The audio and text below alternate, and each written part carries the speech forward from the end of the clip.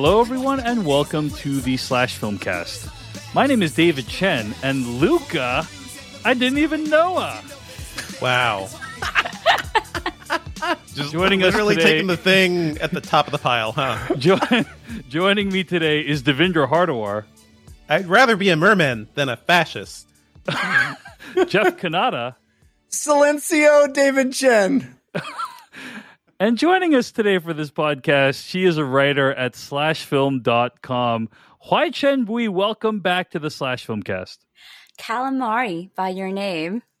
Excellent. Oh, perfect. Also, I know where you stole that from. Yeah, Yes. I totally stole It's it. great. It was great. I was It going was to too use it. I was good. going to steal it too, but last minute substitution. I think it all worked out. Welcome to the Slashfilm cast. Of course, those are in reference to our main review tonight of Luca, the new Pixar film that's streaming right now on Disney+. You can find more episodes of this podcast at slashfilmcast.com. Email us at slashfilmcast@gmail.com.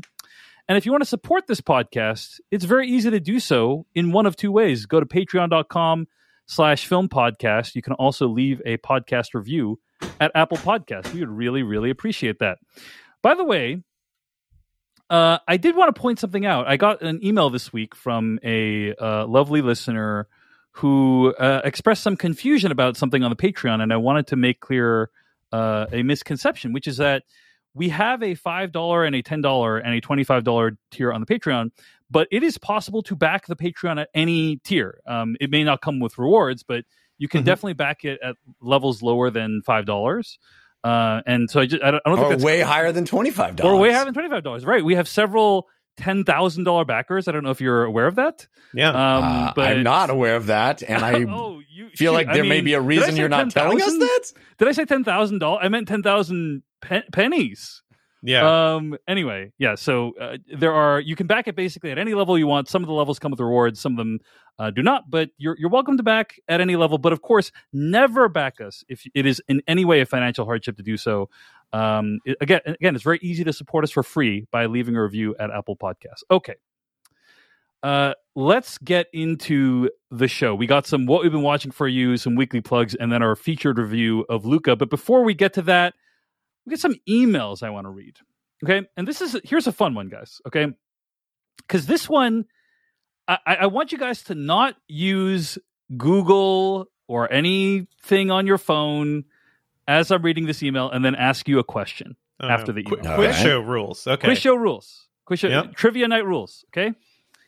All right. This comes in from Craig from Madison, Wisconsin. Now, on last episode of the Slash Filmcast, we talked about the Avatar video game that's coming out. Actually, let me preempt the Craig email by reading this email from Jackson, who writes into slashfilmcast@gmail.com.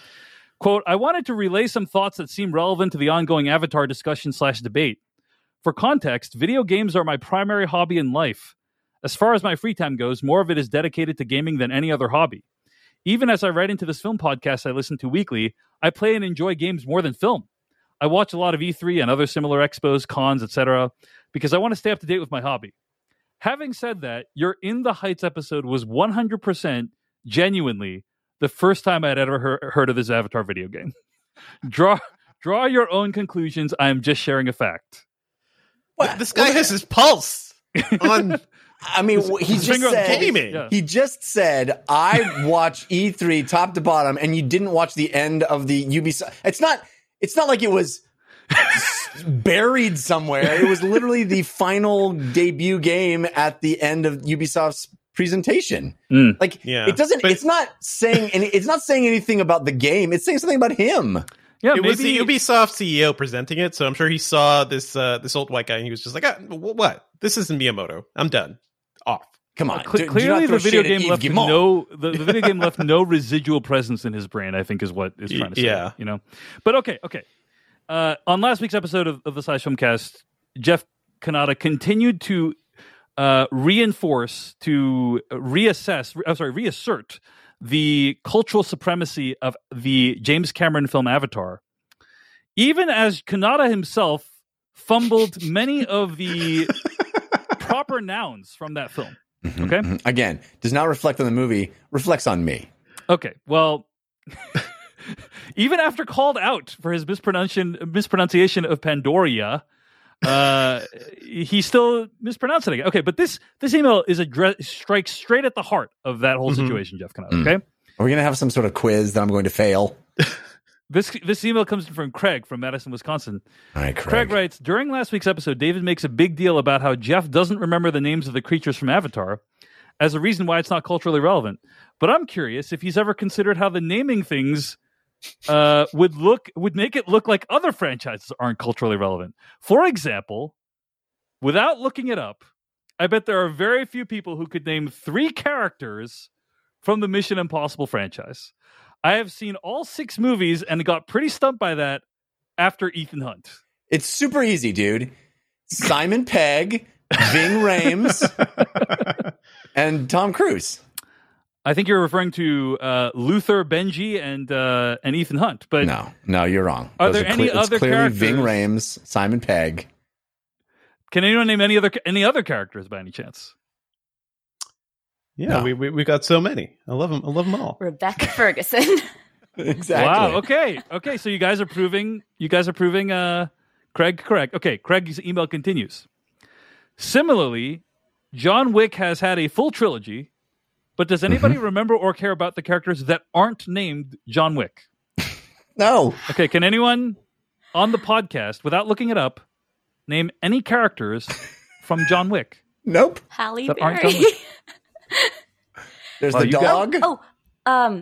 Zero. That's the villain in John Wick 3, Oh, played by Zero's Mark. very good. Mark Dacascos. Oh, I'm so Excellent. good. Not like I did the Excellent. junket Yep. for that and remembered it specifically because I You have literally What's a spoken junket? to the man face to face. She had interviewed the man who played the character, and for her job had to remember it, and still had a hard time. Okay, well, she got it. HG, wait. Did you get to shake Mark Dacascos' hand? I did. And Yes! he's Love it. He's so friendly. We talked about Asian names. It was He great. just seems like a nice guy. I love What a it. delightful nice. human being. Okay, Yes. can anyone name any other characters from John Wick? The dog. What's the name of the dog? It's literally the inciting incident of the Doggy. entire trilogy, and you can't name the dog, right? Okay, you guys are incredibly We have Theon Greyjoy. disappointing to me. Yeah, Theon Greyjoy's in it. I am so disappointed in all of you. No, really, you're right proving my point, which is awesome.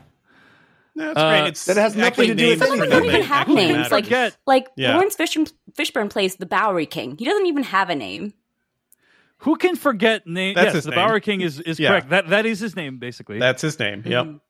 I mean, okay. In your defense, the people who I'm now criticizing, there are actually very few named characters in any movie after John Wick Chapter 1. Well, actually, that's not true. There's like he has his friends. there's like a that I keep- handful of named characters, right? Like But who's Willem Dafoe, right? He was a guy. William Dafoe plays the character of Marcus. That sounds about right. Hello? It's You could because he's say a anything, marksman. and none of us would correct you. Michael Nyquist in the first film plays Viggo Tarasov. Sure.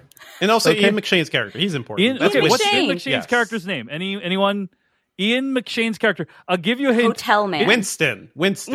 Did Oh, you there look go. that up, Devinger, or did you figure that out? I'm just trying to think of who's in it. No, No Winston, looking he seemed things up. important. This is No we want a looking pure things up. test here. Okay. All right. Yeah. I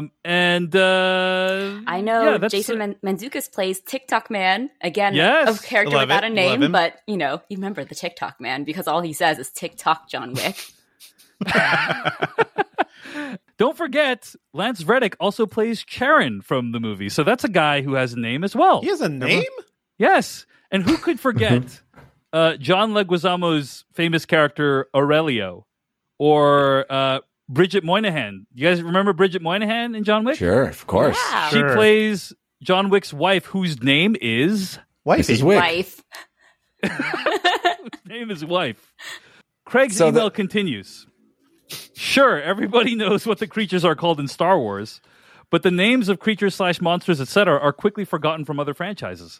I can't name the species of dragon outside of Night Fury from How to Train Your dragon? from Your the How to dragon? Train Your Dragon series.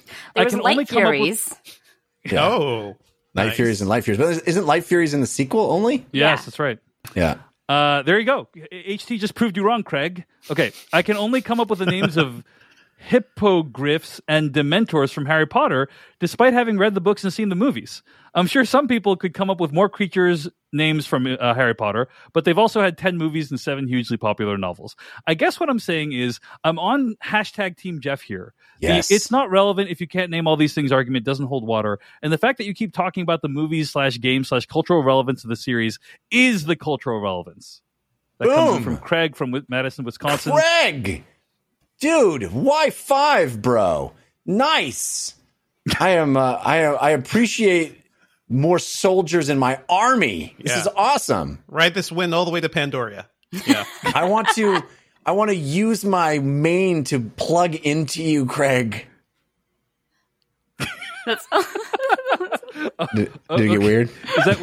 Is that are you referring to Avatar terms? Is that what's happening? Yeah, isn't that what they do? It's so naturalistic the way you do it, Jeff. Yeah, thanks. HT, do you feel like if people can like that naming things is not a key part of being culturally relevant, and or what do you think about the cultural relevance of the Avatar series? I think naming things doesn't pretend to cultural relevance, but I think that the naming things in Avatar is a symptom of a wider issue, and that no one remembers what happens in Avatar. And the naming things was just an example of that and not the main issue, because I don't care about a lot of trivia in movies or franchises that I enjoy. I can't name every single dinosaur, but that's also because I'm not a geologist in Jurassic Park. Sorry, paleontologist. I think that, the equivocation of trivia with the cultural relevance of a thing is just outsized fandom talking. And because the ubiquity of franchises like Marvel and Star Wars, where these kind of pieces of trivia are held up as like the bastion of you are the greatest fan, have kind of started to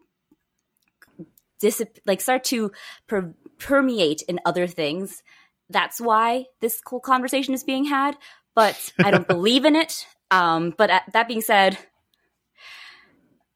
Avatar is not a memorable movie, but yes, it is probably culturally relevant because every time we talk about it, people are like, Avatar, and it comes back every couple of years, so it must have some cultural relevance. But that's the relevancy is the argument about its relevancy. So, okay, in a backwards way, yes, Jeff, you are correct. It is the thing we keep talking about. I think what you're trying to say, HT, is that you thought that my quizzing of Jeff on the names of Avatar was facile and unconvincing. And in so many words, yes. Yeah, it's comic book guy syndrome, so yeah. And here's a weird twist. I'm wrong, and I should feel bad about my opinions, I think is what you're saying. But well, here's a weird twist. I'm telling this to the host of a very popular film podcast, so I probably could be wrong too. Mildly, maybe? Okay, Jeff, go ahead. I was going to say, here's a weird twist. I will defend the other side on this one and say that I think there is a distinction in Avatar because it's a movie that sets out to do world building. And you might say that with John Wick, but not really. John Wick doesn't really care about that much, but sort of key and central to the notion of Avatar is to create a fully formed science fiction world in the same way that something like a Star Wars or a Marvel universe would. And so I think the bar is slightly higher, and therefore people feel like, well, why don't I? If Cameron was putting all this effort into creating this fully realized world, how come none of it stuck? And I do think that that's probably where the argument comes from, but I still don't really think it matters that much because, his naming conventions are a little, maybe a little less memorable, perhaps. And I don't think anyone who sees those creatures, like at the beginning of Ubisoft's presentation, doesn't immediately know their Avatar. When you see I gave you one example though, Jeff, of somebody who sat through that entire trailer and had no clue it was Avatar. And this was somebody our age working in media. Well, so it's I could show you somebody that would watch a teaser for Star Wars and not know it's Star Wars. There's plenty of people who just aren't tied into whatever particular fiction it is. But I think in a broader sense, the look and feel of Avatar is culturally imprinted, like the bioluminescent plants, the the sort of glow and bluishness of everything, the like horses with 6 legs and the long manes that plug into all of that stuff is imprinted on our cultural memories. Has it showed up anywhere else? Man, dude, people text me shit all the time where it's shown up. Like, cultural influences. Like, we saw The Matrix in 1999, right? And the very next year, everyone was like, "I'm doing my own Matrix shit." Yeah, everyone's doing bullet time or whatever. I mean, arguably the biggest legacy of Avatar culturally, aside from the look and aesthetics that I think you're right about, Jeff. Like, I do think people like recognize it, but also it's the 3D craze. You guys remember that whole single-handedly made that happen? We can debate probably for like 10 seconds about how valuable that was for society. There's a build up going there. Yeah, there's a little bit before that too. A lot of it, yeah. Sure, but I mean, come on. In any case, fair points all around. Thanks for the emails at slashfilmcast@gmail.com. And I like having this discussion, by the way, because I want to have it up until the day I die, because we're never going to see those sequels. I just want this conversation to be our discussion about Avatar. This will be our legacy. Wasn't Avatar one of the very first movie reviews that you guys did? This is all just coming full circle for you guys. I don't know about first, but it was early. Yeah, because it was early on. Yeah, it was episode 81. HT. That's how long we've been doing this podcast. Wow. Episode 81 of the Slash Filmcast in December of 2009. The guest was Dan Trachtenberg from the Totally Rad Show. We named it our movie of the year that year on the Totally Rad Show. We all loved it. It was, and we had to come to a consensus to name it that. Yeah, our show had been going for 2 years at that point, but yeah. Also, looking at the news items from that episode, Brittany Murphy passed away at the age of 32 that week, and Bryan Singer was on track to direct X-Men First Class. So, unfortunately, that didn't happen for and it was to First Class's benefit for many reasons that did not happen. So, but yes, a lot has happened since then. Anyway, all right. So, why don't we move on from the Avatar discussion? Quality email from Craig, though. Let's all agree with that. It's a great. I love things that reignite this argument. It's great. And I'm, HTM sufficiently chastened about using names as a marker, as a marker of cultural relevance. Because, we were talking about John Wick, right? And I feel like people know the world building aspects of it, right? Like they got the coins. The coins buy you Continental, favors. Don't kill. You don't kill in the Continental. They love dogs. The keys. Yeah. Jeff, you seem unmoved. I am unmoved because one or two things I could give you one or two things that everybody knows about Avatar. It's indeed. All right. Good points all around. I appreciate the conversation. All right, let's move on. Let's do one thing we've been watching. HT, why don't you tell us what you've been watching this week? So, Dave, when you asked me before recording this whether I wanted to be on for the entire episode or just do the Luca review, I considered what I would want to talk about in this section. And I realized that I wanted to talk about one specific thing. And this is basically the reason I came on to do the entire episode. Just for me, really, HT. It's really just for you, Devindra. Yeah. It wasn't to participate in the riveting Avatar debate? Yeah. I mean, as fun as that is, I really just wanted to talk about Haikyuu. Haikyuu! Because it has 2 exclamation points in the title. Yes. So Haikyuu is a volleyball anime, high school volleyball anime that follows a team of volleyball players at Karasuno High School as they make their way from being a fallen champion to being, again, a contender for one of the greatest high school volleyball teams in Japan. And it follows this freshman, first year, Hinata Shoya, who is unusually short for a volleyball player, but he dreams of being the ace of his high school volleyball team because he had once seen a player known as the Little Giant playing at nationals for Karasuno. So he applies to Karasuno and makes it there and wants to become the next Little Giant, the next ace of his team. And there he meets his middle school rival, Kageyama, who is a genius prodigy setter. And they strike up an unusual teamwork friendship, relationship. It's a frenemy relationship. Frenemy relationship, other, right? Yes, they hate each other, but they also trust each other unconditionally. And they become this rising star known for this quick attack that no one else can do. And with their help, they help raise this team up to being the next best team. And I've talked about this anime several times on Slashfilm Daily, which you can also hear me every now and then on slashfilm.com. And I just want to talk about it again because I love it and I'm obsessed with it and I can't stop thinking about it. I love boys. I love boys? Is that you said? I love boys? I love boys. And boys. That's what this anime comes down to because it is the purest, most beautiful form of guys being dudes. Emotional sports boys. Sports boys. It is a sports anime in which nothing matters but the sport of volleyball. Do these kids have external lives outside of volleyball? Who cares? It's volleyball. That's all that matters on this show. Volleyball is life. Yes. Volleyball is life. All the character development, all of the drama happens on the court. And everything that you see happen to these characters in their arcs revolves around volleyball.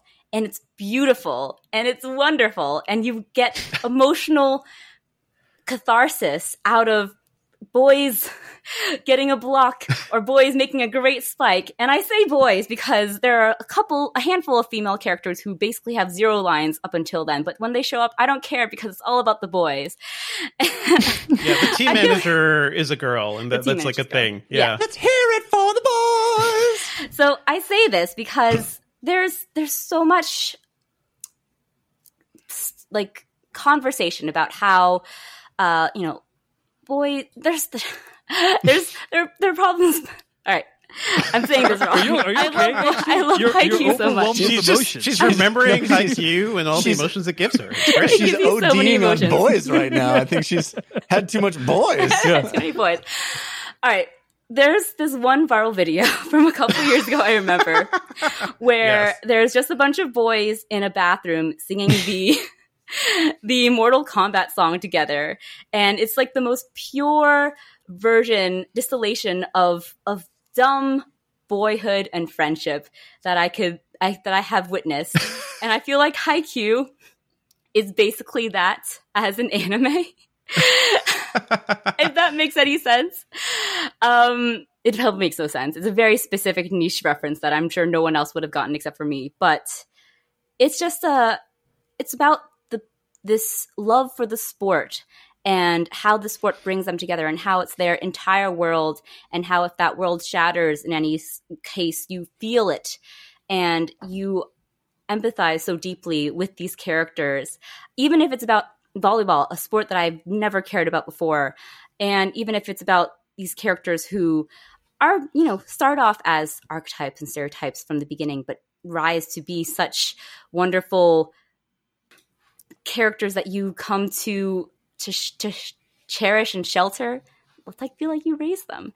So it all comes down to Haikyuu is the platonic ideal of the sports anime and one of the best animes that I've seen in recent years. It's a really beautiful piece of storytelling. I'm very glad you brought this up, by the way, because I powered through Haikyuu when it aired in like 2014. Both seasons are on Netflix right now.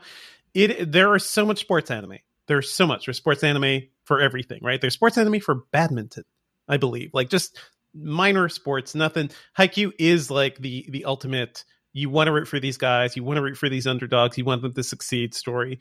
And actually, now that I think of it, I made a Ted Lasso reference. And Ted Lasso really feels like real life sports anime in a certain way. So anyway, if you want to get into like that vibe and you just want to like root for something and something that's like optimistic and something you want to like get wrapped up in the drama of it, Haikyuu is fantastic. And it's a good introduction to the crazy world of sports anime. And maybe we should just we should just do a sports anime podcast. I would be happy to go on that. I've only seen one sports anime, and it's Haikyuu. Hajime no Ippo. Let's talk about boxing. But yeah, great suggestion. Sounds like it might be your subgenre. HT. It sounds like you might need to watch more of it because I have a feeling there's probably boys in lots of those. There's a lot. That's Haikyu, HAIKYU exclamation. It's streaming right now on Netflix, right?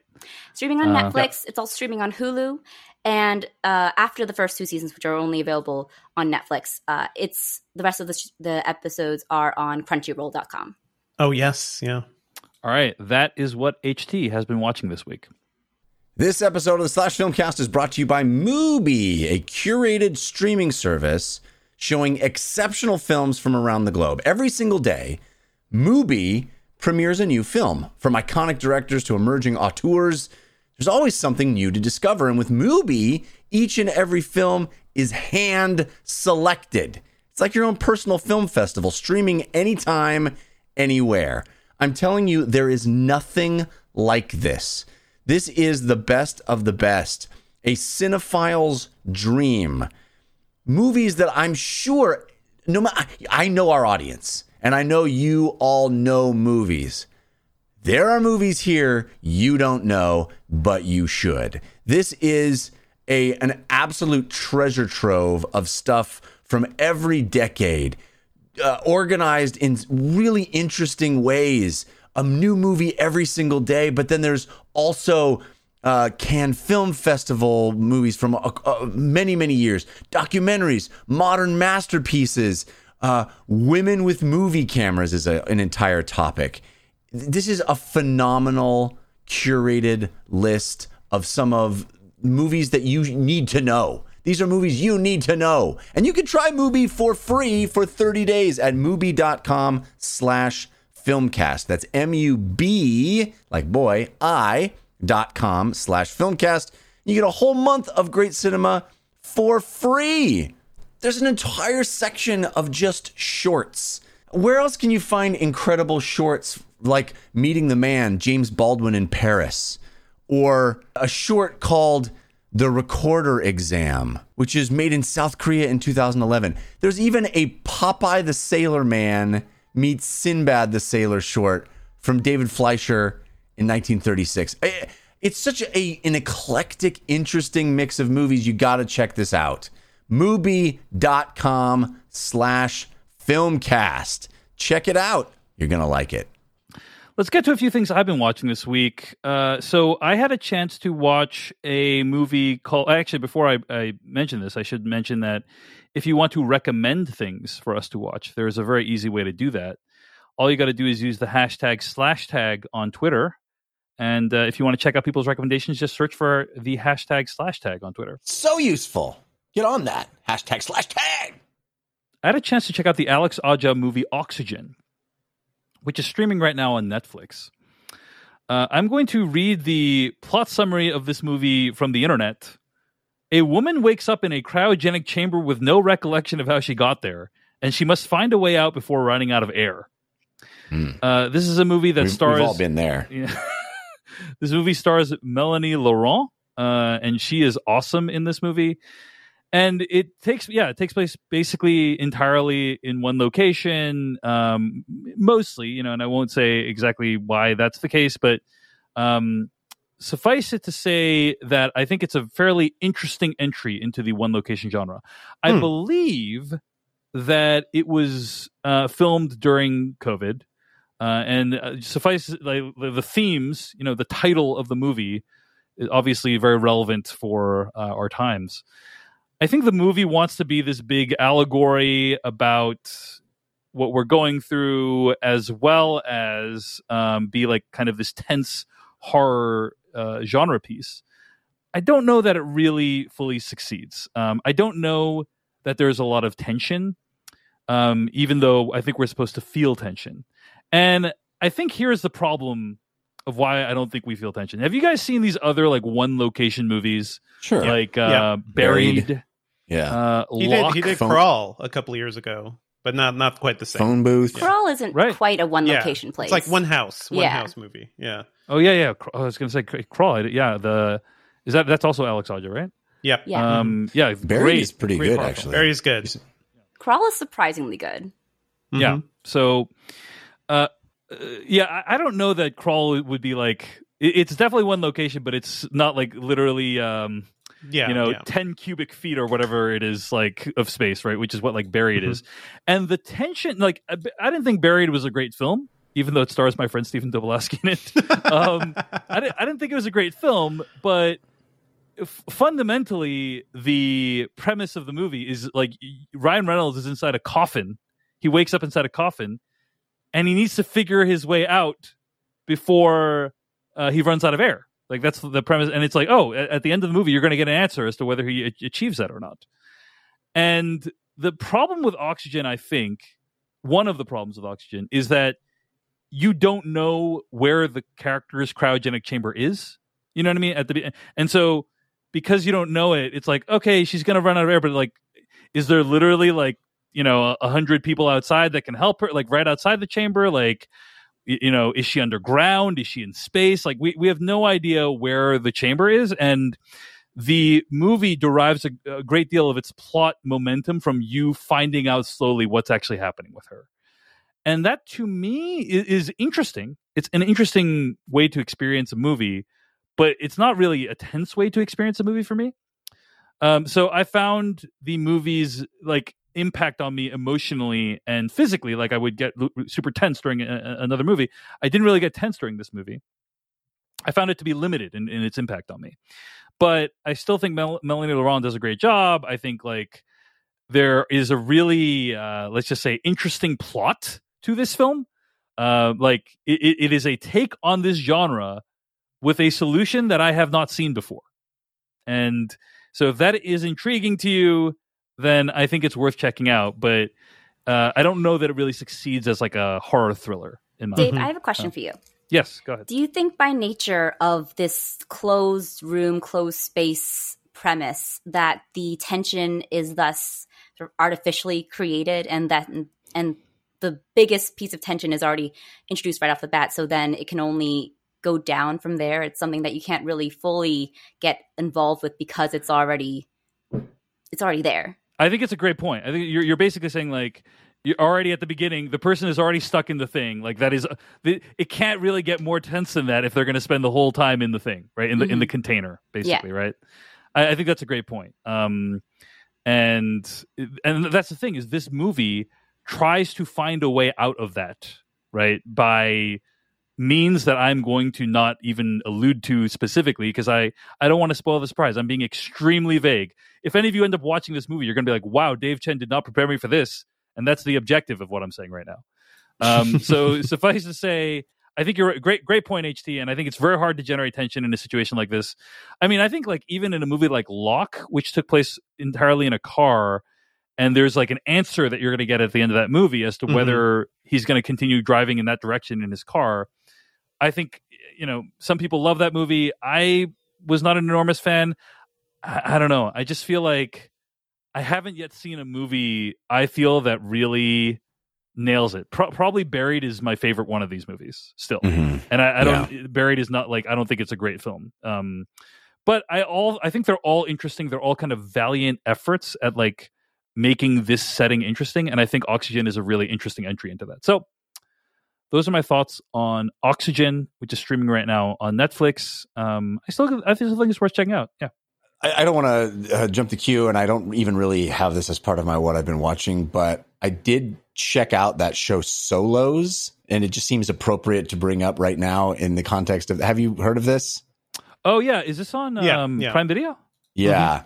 It's just a bunch of it's short sort of sci-fi tales with really big actors where they're the only actor in it. And that's the whole premise is like it's them most of the time talking to themselves in some version. I watched 3 different episodes and was not moved by any of them particularly. But it is an interesting sort of salvo in the same regard of like, how do can an actor by themselves be, carry an entire piece for an extended period of time? They're all interesting experiments and kind of a relic of a fascinating relic of this time, right? Like we're going to look back on this and be like, remember when they made a bunch of movies where like people were in one location, Yeah. And it will just very little of it is directly about COVID. It's obliquely referring to COVID, as in the case of Oxygen.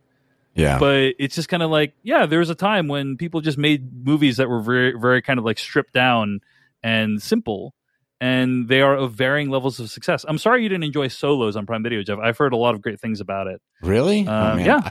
Maybe I just they're all. It's an anthology series, Right. so all of them are different.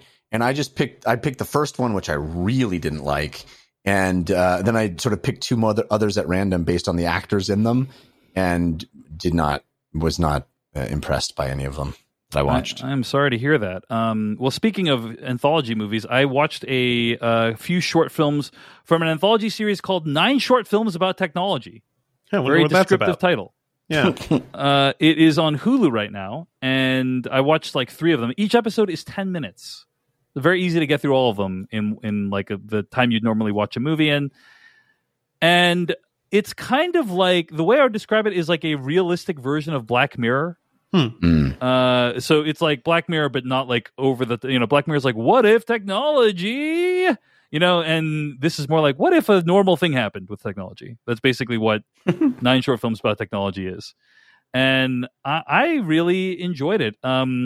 There was one in particular I found quite affecting, and it was episode 3. Episode 3, which is called, I think, An Old Film Plays at a Wedding. So if I could recommend one of them, it would be that. Check out that one. And I thought, this is pretty trenchant in its observations and overall pretty well done. So I'd recommend it. It's 9 Short Films About Technology. It's on Hulu right now.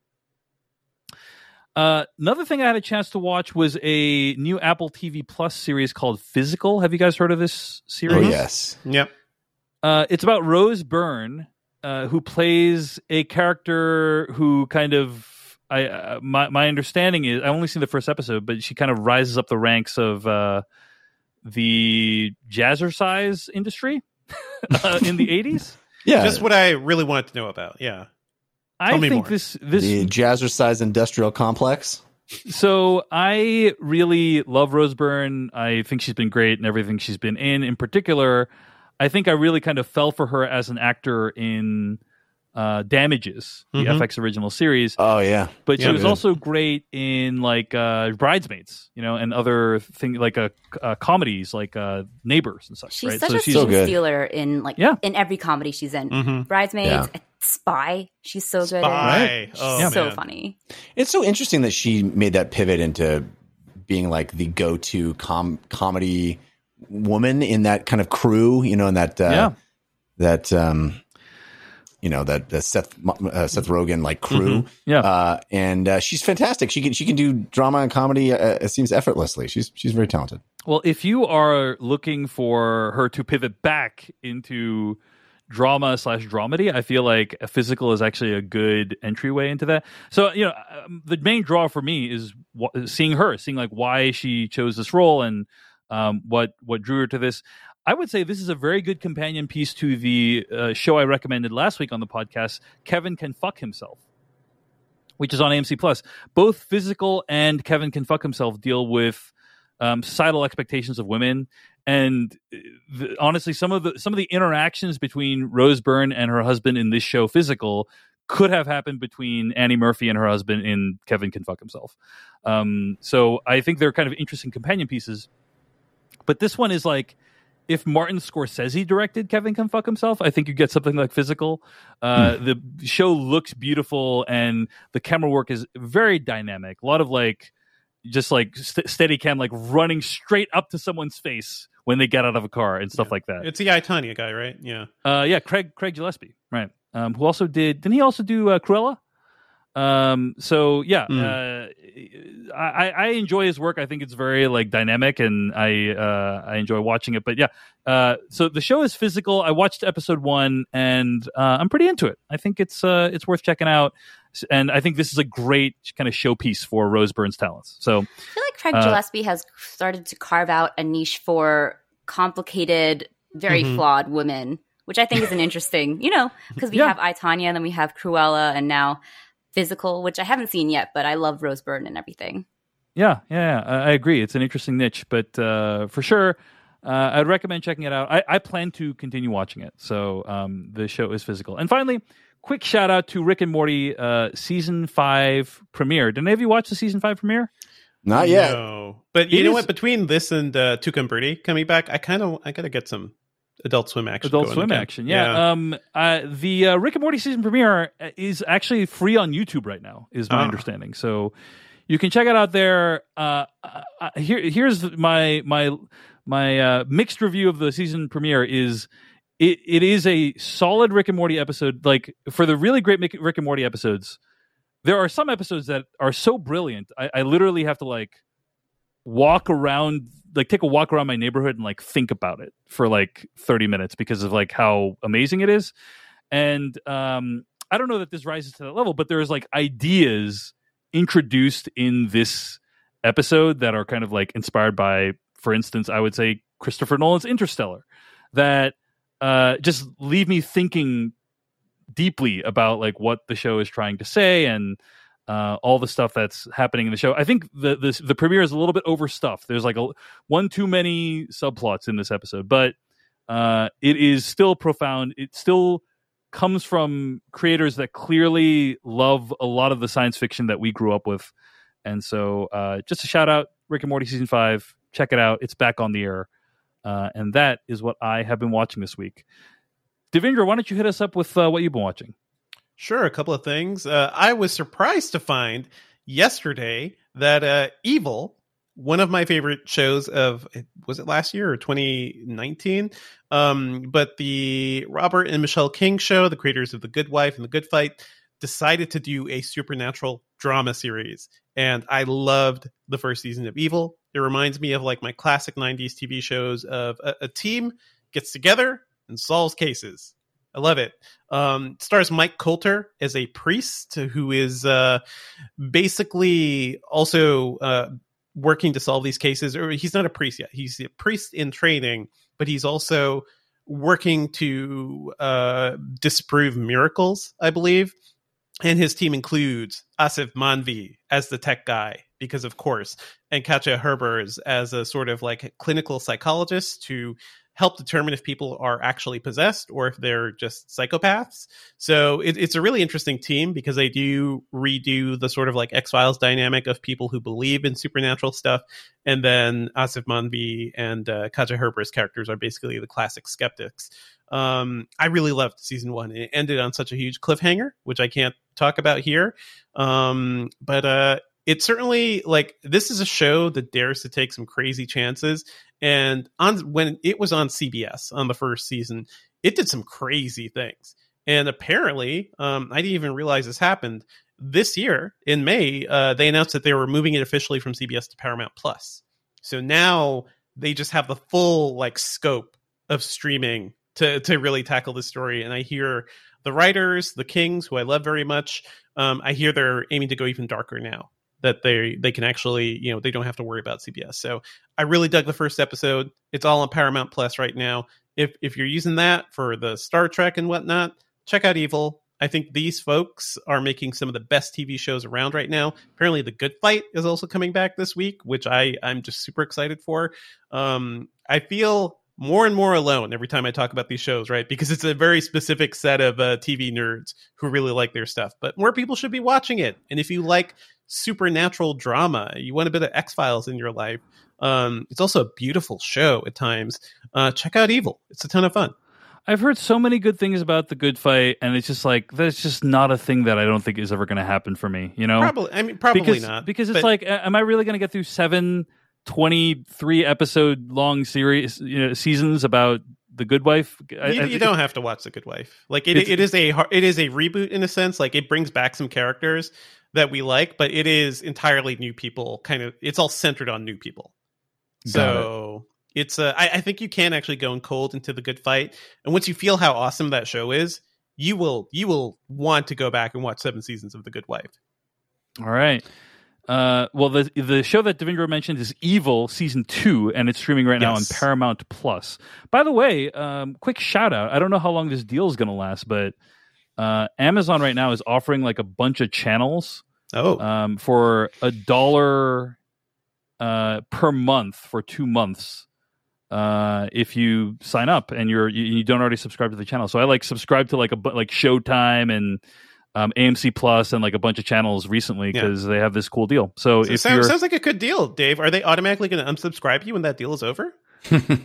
You joke, but I have received emails where they're like, hey, by the way, like FYI, like your trial period's ending and it's going to renew at this time. You know, they were telling you it's going to renew, right? Yeah, right. I found it to be quite considerate to the way they handle it personally.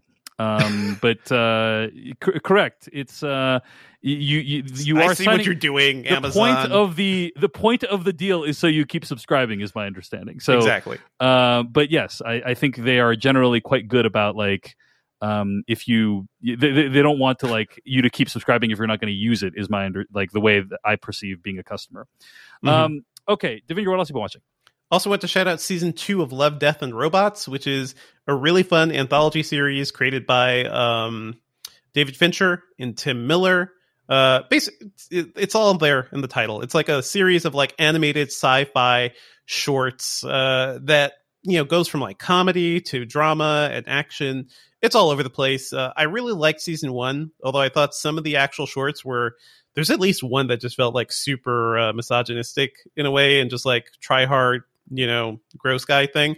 But this season, I think overall is really interesting.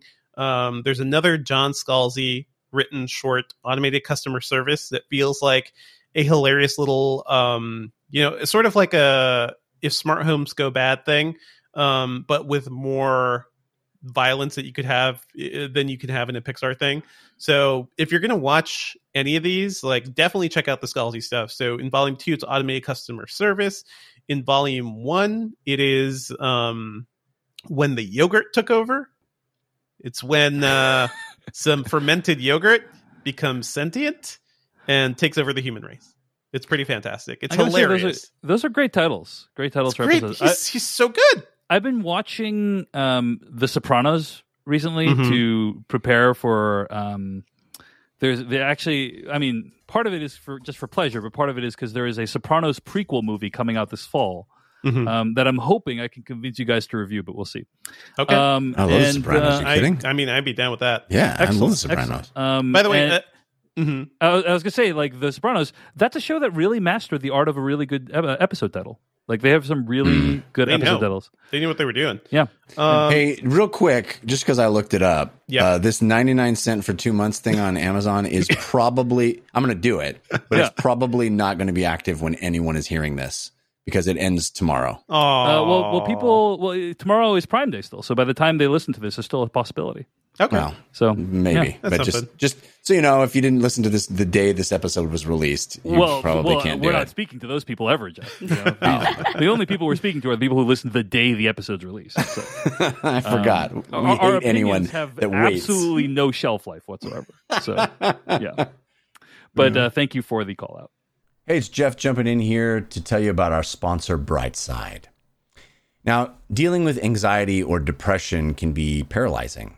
But you should know that you're not broken and you're not alone.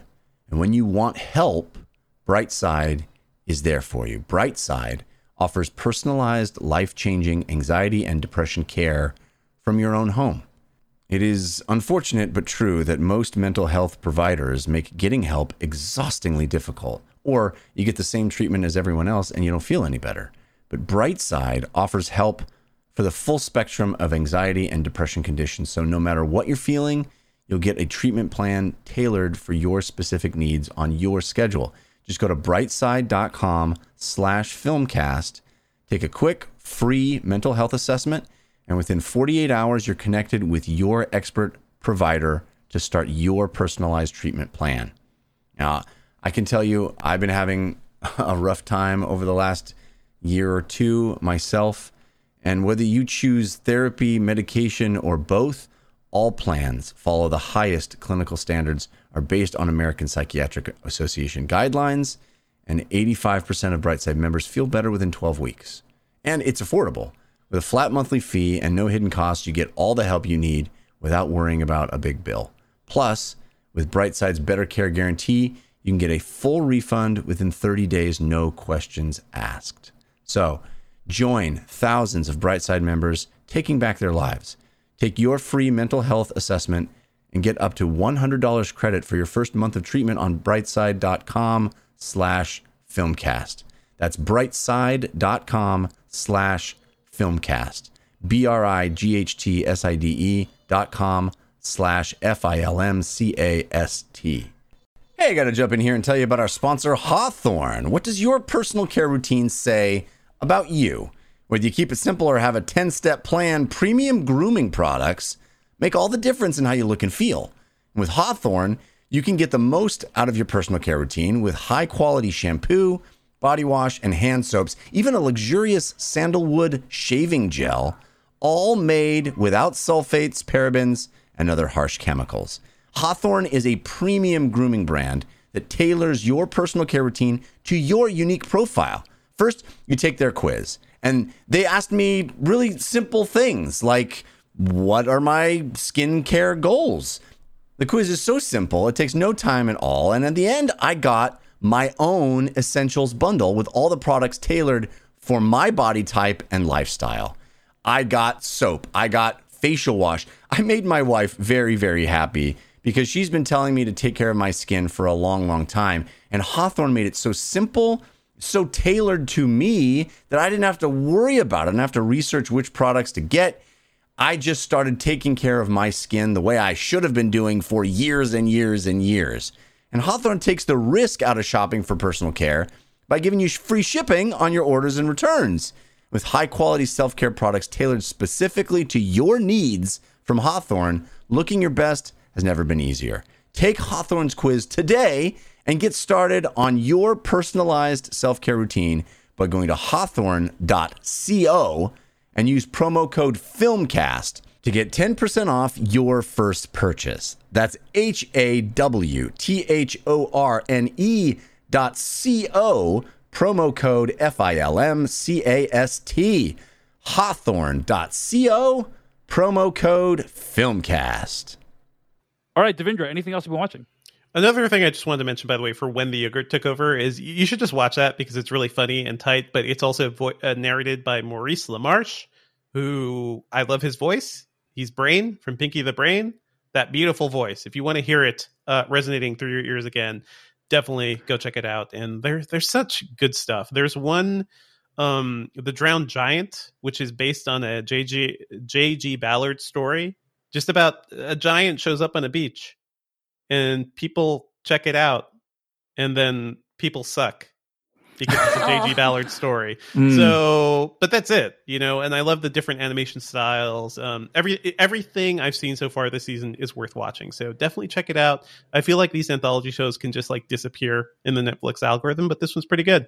Cool. So yeah, Devindra is referring to some of the best episodes of Love, Death, and Robots, which is an anthology animated series that's now on Netflix. Devindra, I really appreciate the highlights. You've actually saved me a lot of time. Whenever these anthology things happen, I'm always like, what are the best good ones? Give me the best ones, and if I like those, I'll watch the rest of them. Know? And so Devindra has just named the best ones of season 2 of Love, Death, and Robots on Netflix. So wait, so you want to watch all of the best ones, and if you like the best ones, you're going to watch the ones that people don't consider to be the best. Well, I'll say that you may get some enjoyment from it. Yeah, you might get some, and it's kind of like if you want to try a new type of drink, right, or a new type of food, you'd eat like the top shelf version of it. It'd be like, I want to try the best. I've never had pizza before. I want to try the best pizza you have to gauge whether or not I'd like that pizza. You're like the opposite of a completionist. That makes zero sense to me. That if you try the best version of pizza, that doesn't mean you like pizza. It means you like the best version of something. But if I ate the worst version, if I ate like crappy pizza, then I would never know if I actually liked pizza, but I just ate a bad version of it. But also, if you have the best version, then wouldn't you be disappointed by everything that happens after it? Yes. What do you think my life is, HP? What do you think I go about feeling every day? Or trying to feel. The crushing disappointment of reality, of existence. I'm the guy who eats everything on my plate in reverse best order. Are you serious? Yes, I will eat my vegetables first, and then I will save the thing I'm most excited about for last. I'm with Jeff here. I always save my favorite thing for last, but then the problem with that approach is you get too full. You're full by the time you get to the. Yeah, I think what we've learned here is we're I'm all Italian? fundamentally broken. We're just all broken people. Delayed gratification is a sign of maturity, David. I'm going to say actually that I do the same thing. I actually also save the best part of the meal for last. Like if there's like a protein that I'm really into, I'll like save it for the end. That is not the same though as like if I'm sampling something. Right? If I'm sampling something, I want to decide, is this a thing I could like is this a thing I want to explore more in the future? Right? Therefore, give me the best version of it. Bring me your finest. But then everything, it's like what HT just said. Everything Bring me your after champion. that is going to I think there's also a difference between something that's like the best version of something and something that embodies that thing. It's know also what I mean? Sure. A I think characteristic edition of it, right? Is what you're This saying. conversation I think that's the better changed. one. When we started talking about pizza, it's these aren't all one thing. These are all different stories telling but different I think it's even more. That's even more acute in this case because you're saying I want the best episodes, which I guess is a fair thing to want. Jeff, but then it is an after you've analogy. watched the best episodes, you will then slum it with the not so good episodes. You know what, Jeff? I think I see why you're unsullied right now. I see why. Exactly. It's because any piece of information conveyed to you just sends you spiraling. That's it. That's it. It's true. It's an analogy, and I don't know if you know this, but analogies are not one-to-one perfect representations of the concept. So, I ceased talking about the analogy and started picking up the actual practice that you want to engage in you with were regard trying to this relate series. the analogy back to the actual situation in ways that were, that made the analogy seem inadequate, which is not, it's a perfectly fine analogy, Jeff. It's like not defending the analogy. It's like Google translating analogies. Like you put it through one language and it comes out another language and you put it through again and now nothing works. Let me illustrate a metaphor of your analogy. Yeah, it'd be like or like vodka. It's like I'm gonna try the best vodka there is, and then if I like that, maybe I'll try other vodkas. Okay, whatever. People don't. Jeff certainly not getting a sympathetic ear from Jeffrey. So let's move on. There's no such thing as good vodka, by the way. So let's just put it that way. Wow. I kind of agree with that, actually. Okay, so Let me just Love, quickly Death, and shout Robots. out. Yes. Love, Death and Robots season 2. It's on Netflix right now. Check it out. And again, Devindra, hit us up with the episodes that are good. I gotta Yogurt pull up the factory thing. No, well, that's the first season. Okay, when the yogurt took over his first season, goodness. Automated customer service is the John Scalzi episode of this season. The Drowned Giant is the one based on the J.G. Ballard story. That one's directed and adapted by Tim Miller. I didn't mention this, but I think Pop Squad, which is a sort of Blade Runner-esque noir story about an overpopulation squad, I think it's really solid.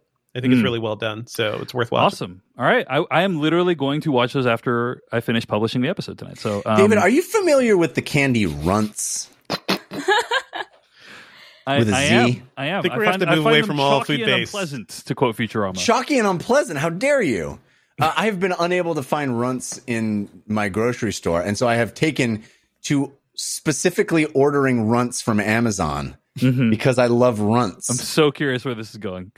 Now, if you're familiar with Runts, you know that each Runt is based on a different fruit. And the Runts, it's a brilliant concept, honestly. The Runt is shaped in the form of that fruit. So even in the dark, you know exactly which fruit to expect in your mouth. It's a brilliant, it's truly next level as far as candy goes. I'm with you. Okay. I'm with you. Yeah. Now, not all Runts are my favorite, right? Let me tell you right now, Jeff, every time you say runt, I'm hearing something very, very different that sounds similar, and filling that into this conversation is just taking me places. So, all right, when I'm eating Runts, I have favorite Runts and I have less favorite Runts. There's a hierarchy of Runt that I enjoy, right? The orange Runt, which shocking to even me, that is not my favorite. I usually love orange flavored things. The orange Runt is at the bottom of my list. The banana Runt, very good. I would not have guessed this. My favorite Runt is the grape Runt. Now, I tell you all of this to say, when I get a handful of Runts, I eat them in reverse delicious order so that I end up with only the purple grape runts at the end, so that I have now ensured that the last handful of runt will be my favorite runt. Let me tell you something that my wife says to me often, exact quote, "That incredibly long speech gave me no new information." No new information? Zero? Literally zero? Also, this is disappointing, Jeff, because I was about to go off on a massive rant myself, but you kind of stole my thunder. I'm going to have to save that for the After Dark, okay? All right, fair enough. It's about this thing about the robots that Devendra brought up. So yeah, that'll be an After Dark topic available to our patrons. It's okay. HT and I will just be talking about anime over here. So Yeah. You guys and do your boys. thing. Love, Death, and Robots, the name of the show, season 2. But yes, Jeff, I get it. Your approach to food also applies to your approach to runts. I think that was your point. Yes. So Love, Death, and Robots. I'm saying it's a way of life. Runts Indeed. are a way of life. I get it. Okay, Devendra, anything else? You want to give a quick shout out to something? Final shout out for We Are Lady Parts, which I talked about last week. I finished it. It's on Peacock. It is fantastic. It is so damn good. It's about a group of young Muslim women who are forming a rock band called Lady Parts. And it's fantastic. It's funny. I love the music. Their songs are great, but they also there are these sing along. There are these car ride scenes at some point of them just joyously singing pop songs that we would all know, but just fully loving it. And I love that the show exists. So I want everybody to check it out. It's definitely worth watching. One of the best comedies on TV right now. It's We Are Lady Parts. We Are Lady Parts, streaming right now on Peacock. All right, Jeff Kanata, what have you been watching? It goes orange, banana, apple, strawberry, grape. That's ascending order. Just to clear it up. That's the ascending order of deliciousness. All right. I, with much zeal and excitement, watched the first 2 episodes of Dave season 2, which was a series that I absolutely loved. I think all of us loved the first season of Dave on FX. And was frequently wowed by the skill and panache with which that show made me laugh, and it actually moved me. It was a beautiful, beautiful first season with some incredible music, some just laugh out loud, hurt my sides from laughing so hard moments, some real insightful stuff, talking about some really sensitive issues. It really ran the gamut. I loved the first season of Dave. Can't recommend it higher. So as I said, with much zeal and excitement, I stayed up until midnight. Were you going to say you ran to watch it? I ran to the couch and sat. I ran and got some runts, and then I came back to the couch. That's actually a true story. Yeah. I stayed up until midnight because it was not dropping on Hulu, because it plays on, actual FX, which who has that? Not me. But it was going to drop on Hulu, FX on Hulu at midnight on the day it came out. And so I stayed up to midnight and watched both episodes until 1 o'clock in the morning, which for me is not typical. But I was so excited. And I will say this season seems to be much darker. Much darker. And the affable, likable character of Dave, they've decided to make a true monster. Yeah.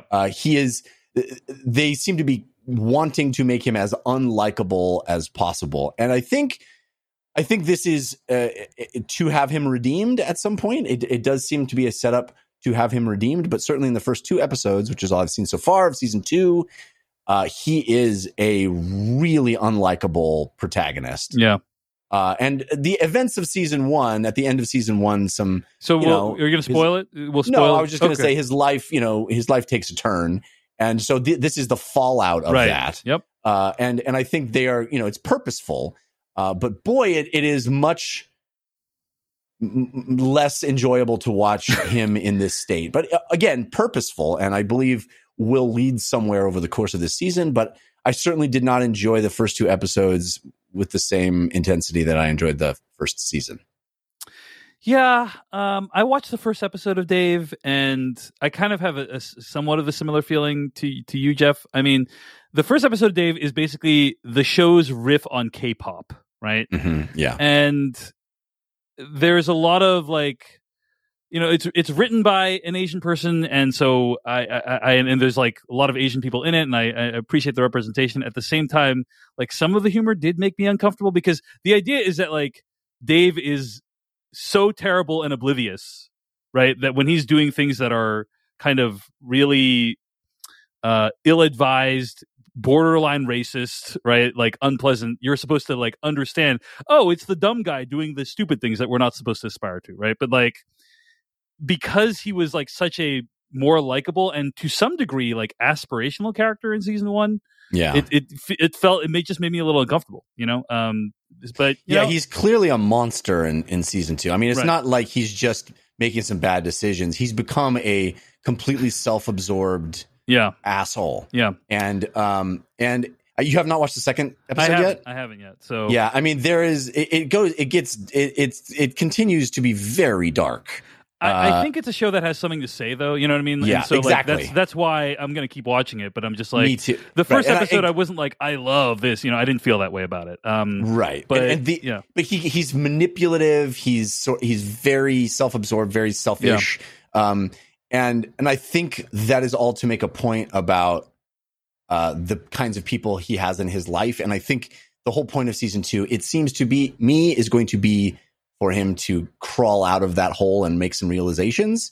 And I hope that's the case, because I don't know if we just stay in this zone, I'm going to love this show in the way that I loved season 1. Yeah. All right. We will see. But that's Dave. It's on FXX, or you can stream it on Hulu right now. Right. Jeff Kanata, anything else you're watching? Yeah, I checked out the documentary that's on Netflix called Black Holes, The Edge of All We Know.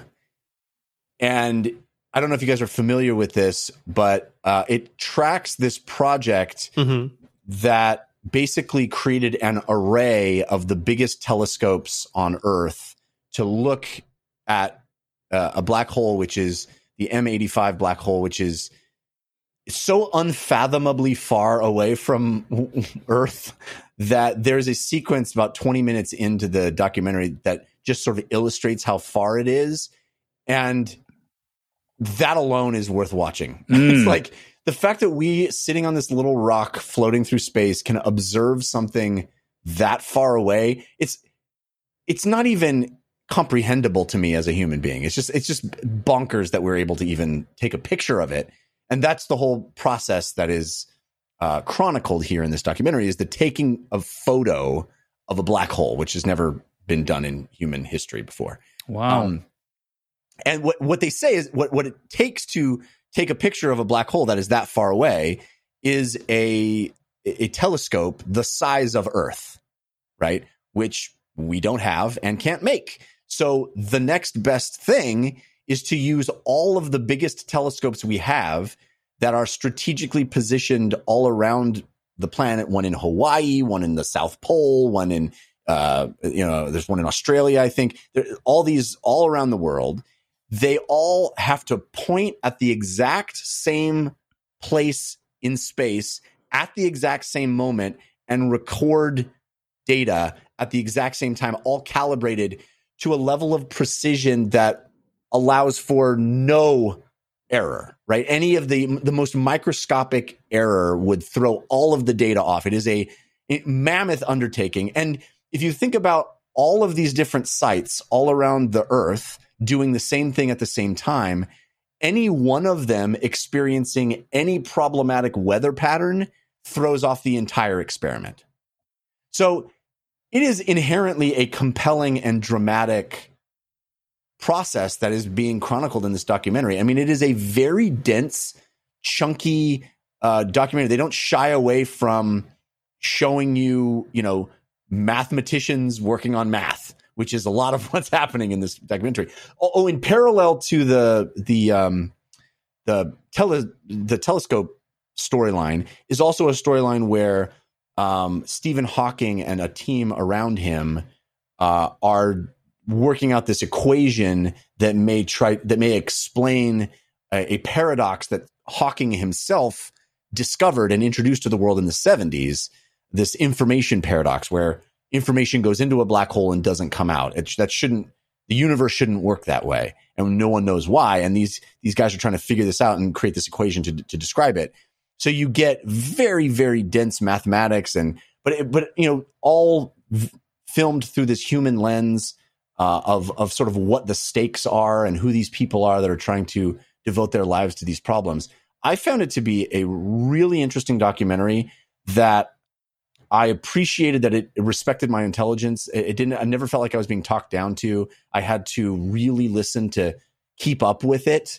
And I recommend it. It's called Black Holes: The Edge of All We Know. Yeah. I'll be checking this out, Jeff. Thanks. Yeah. I'm going to check out at least that section that you mentioned. So, it's like 23 minutes in, where it like goes to this graph where it shows the scale at which we're talking. It's like, how high were you while you were watching this, Jeff? Very. Okay. There we go. And I recommend that to everybody. Yes, there were some edibles that happened beforehand, but my goodness, well worth it. They should have that section on Netflix, just like fully baked. I think they do.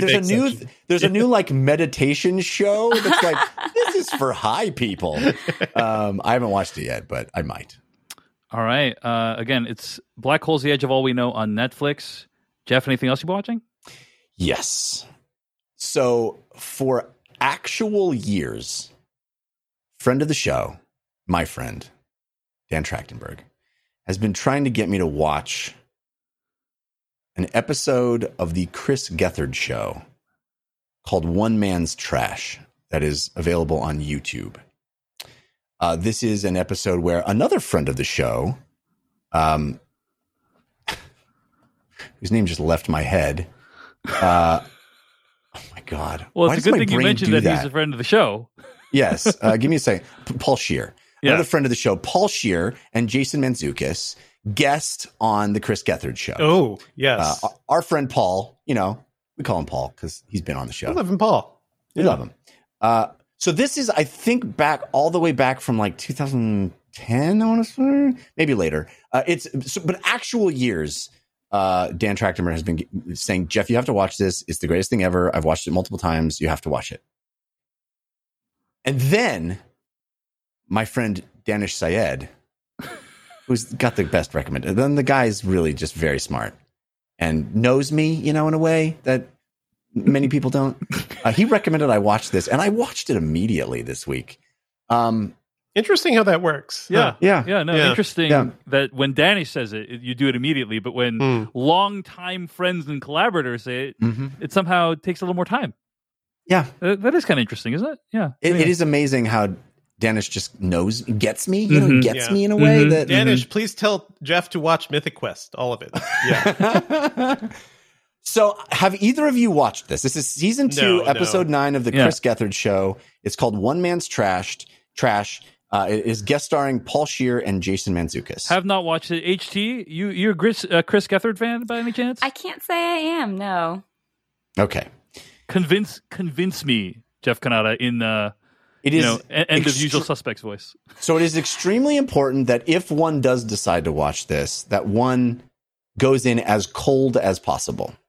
All right. So I will say precious little about what this episode entails, but it is one of the most amazing pieces of media that I've seen, because it starts with a very simple premise, but it is a lesson in dramatic tension, in how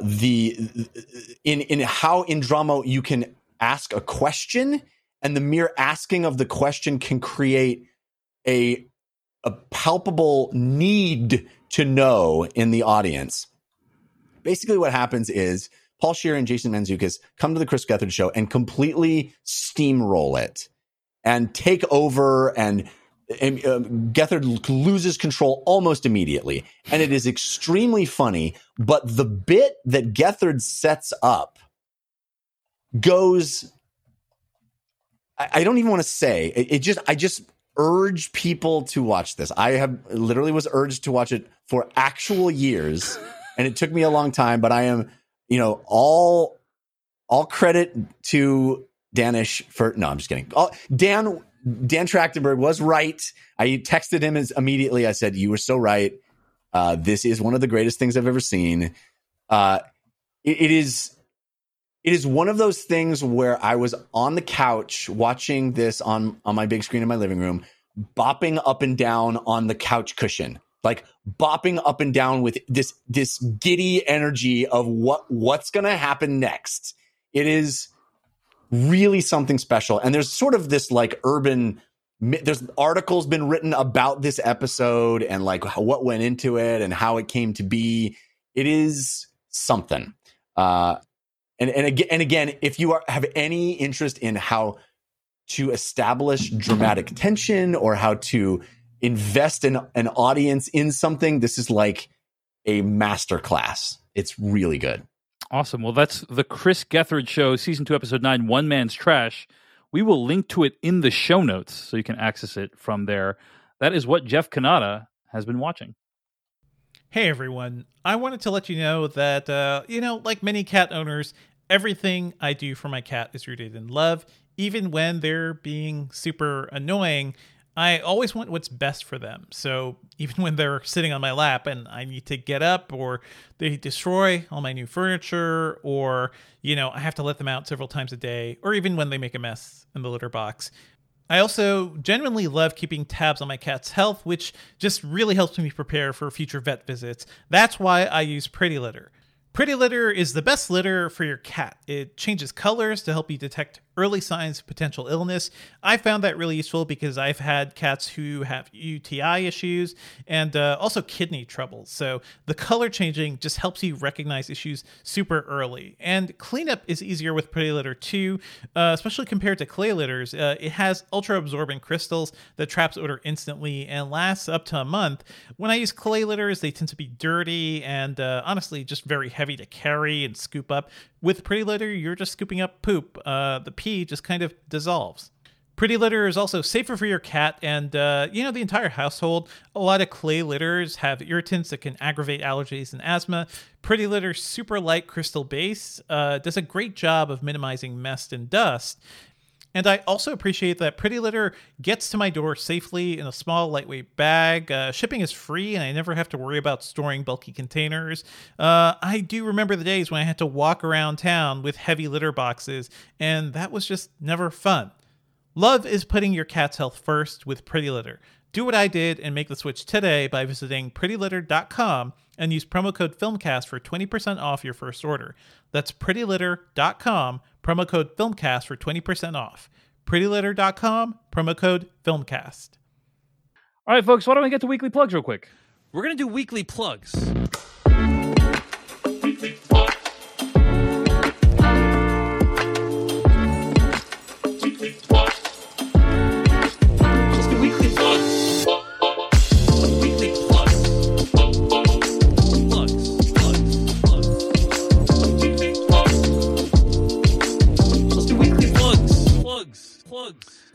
Weekly plugs, the part of the show each week where we plug something we've made or that someone else has made that we appreciate.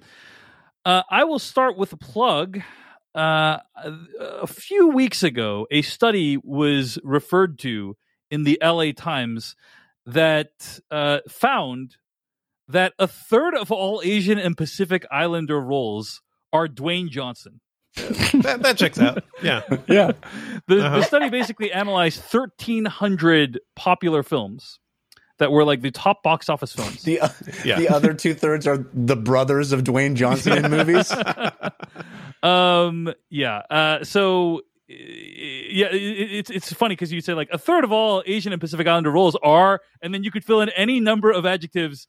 But I don't think a lot of people would predict Dwayne Johnson as being the answer to that question. It's not an adjective at all. It's a noun. Yeah, it's a proper noun, actually.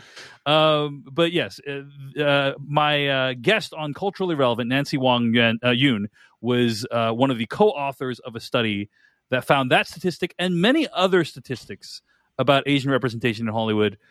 We discuss it on the podcast Culturally Relevant. Check it out. Subscribe wherever podcasts can be found, or just click the link in the show notes. And it was great to hear her talk about kind of the methodology behind the study and the implications of the study. And like there are implications that I think actually are going to be kind of relevant in some ways to the movie that we're discussing next week. And I'll go into that a little bit later. But I think it's a conversation worth checking out. It's on Culturally Relevant. It's my conversation with Nancy Wong Yoon. That's my weekly plug. HT, what's your weekly plug?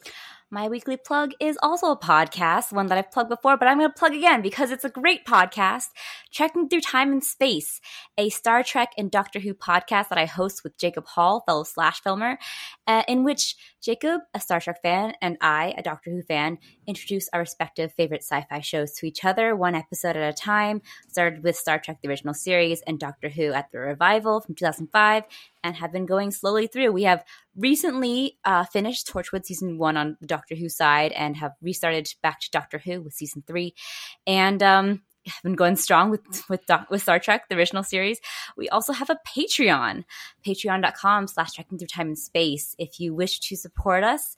But also please check us out on iTunes, Spotify, Google Play, wherever podcasts can be found as well.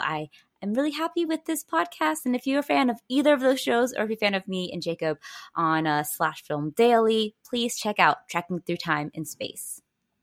Cool. I am a patron of the Patreon, so check out that Patreon as well. Devendra Hardawar, your weekly plug. Yeah, I wrote up a review of the 2021 Toyota Sienna hybrid minivan at Engadget. Wow. So that's weird for me. I'm really getting interested in like family cars and the way we, cart our families around, and also getting more into like EVs and hybrid cars and plug-in hybrids and things like that. So I wanted to test out this minivan because it seemed really cool. It gets like 35 to 36 miles per gallon. It fits 7 to 8 people. It's beautiful, and it doesn't look like a boring old minivan, so I found that pretty cool. So check out my review on Engadget, and let me know if there are any other cars you want me to check out. I'm really interested in like the Chrysler Pacifica plug-in hybrid minivan. That one gets like 35 electric miles too. So having a minivan, super great if you have kids, because man, you just need all the room, right? Yeah, my parents used to drive around a Privia. Do you guys remember Privia? I do not remember that. Yeah, That was the predecessor for the Sienna. Huh. And He's pre-writing the name. Yeah, they later acquired a Sienna, but a Privia, the old school. Old school. Jeff Kanata, your weekly plug. Well, this is the only show that I mention it on, so I'm going to mention it again. My Cameo, cameo.com/Jeff Kanata, is where you can order a bespoke limerick for any occasion. I write limericks specific to you and your loved ones for any occasion. I just did a bunch of Father's Day ones that went over like gangbusters. Birthdays are great. It can be any occasion. In fact, I have some that one person had me write them a limerick to themselves as a kind of a cheer me up because they've been losing a lot of games of online chess, which was a delight. There's really no wrong reason to order a limerick, and you get it delivered in video form by me with a personalized message, and people have been really digging this. Check out my 5-star reviews and all the folks that have delivered them, so kind in their comments. Cameo.com/Jeff Kanata, and you can order yours today. Let's get to our review of Luca.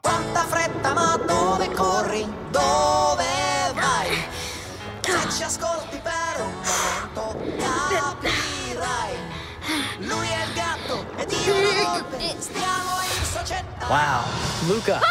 That was hard to watch. You, coming?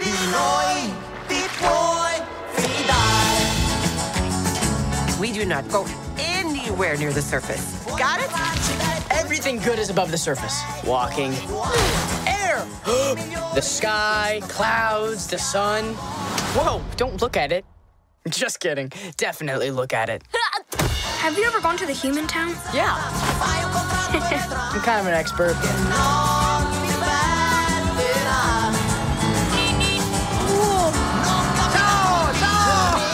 Hey, little help!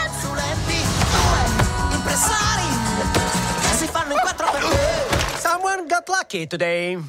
That was from the trailer for Luca, the newest film from Pixar. I'm going to read the plot summary from IMDb. On the Italian Riviera, an unlikely but strong friendship grows between a human being and a sea monster disguised as a human.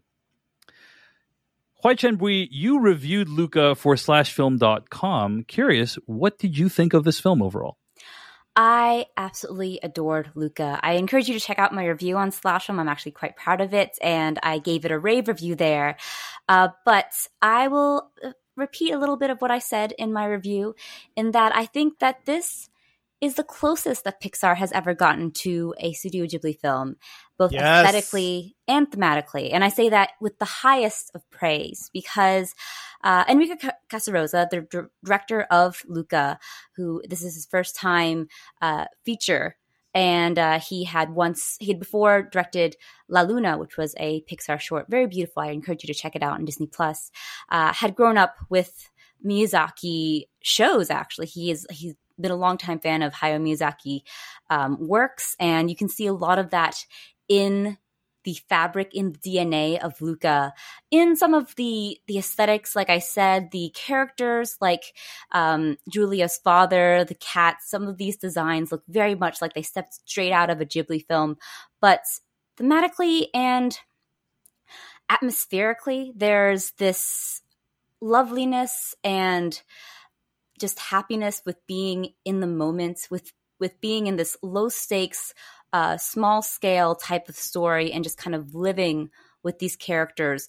The plot exists, but it doesn't matter as much. And when the plot kicks in at the end, it's only in a sense of compelling these characters to a spot that they make a big decision at a crossroads in their lives. And there's just this happiness with existing with these characters that I found extremely compelling and lovely and just delightful to watch. And I think that a lot of people will write Luca off as just being a charming, low-key, lesser Pixar because those stakes are so small. But I think that charming, as great a scripter as it is for Luca, can kind of be the death knell for a film that I think is as great as Luca is, because I don't think small scale or low stakes is lesser by any means. And this is going to go into a little bit of a ramble about how I think Pixar, which direction I think Pixar is going. And I think Luca presents a really interesting option and direction for Pixar that is more than just topping itself. Because I think Pixar, because it's at the peak of Western animation, is kind of fixated on one-upping itself. One-upping itself in its visuals, in its technology, in its aspiration to reach that kind of hyper photorealism of being almost so close to reality that it looks like it could be a real animal, a real cat, or the real Harlem streets or something. And doing this, and also one-upping itself story-wise too, trying to reach these levels of trying to explore existentialism and these types of more high concept stories. And I don't think it always needs to do that. And I think that there is a value and just something so wonderful in going to a story that is so well worn at this point. It's a coming of age story about friendship, and that's been told so many times, but Luca does it in a way that it feels so emotionally honest that it's refreshing. I just felt so with these characters that it didn't need to be doing something so fancy and high concept and existential. It just needs to be about these characters and let you live and be with these characters.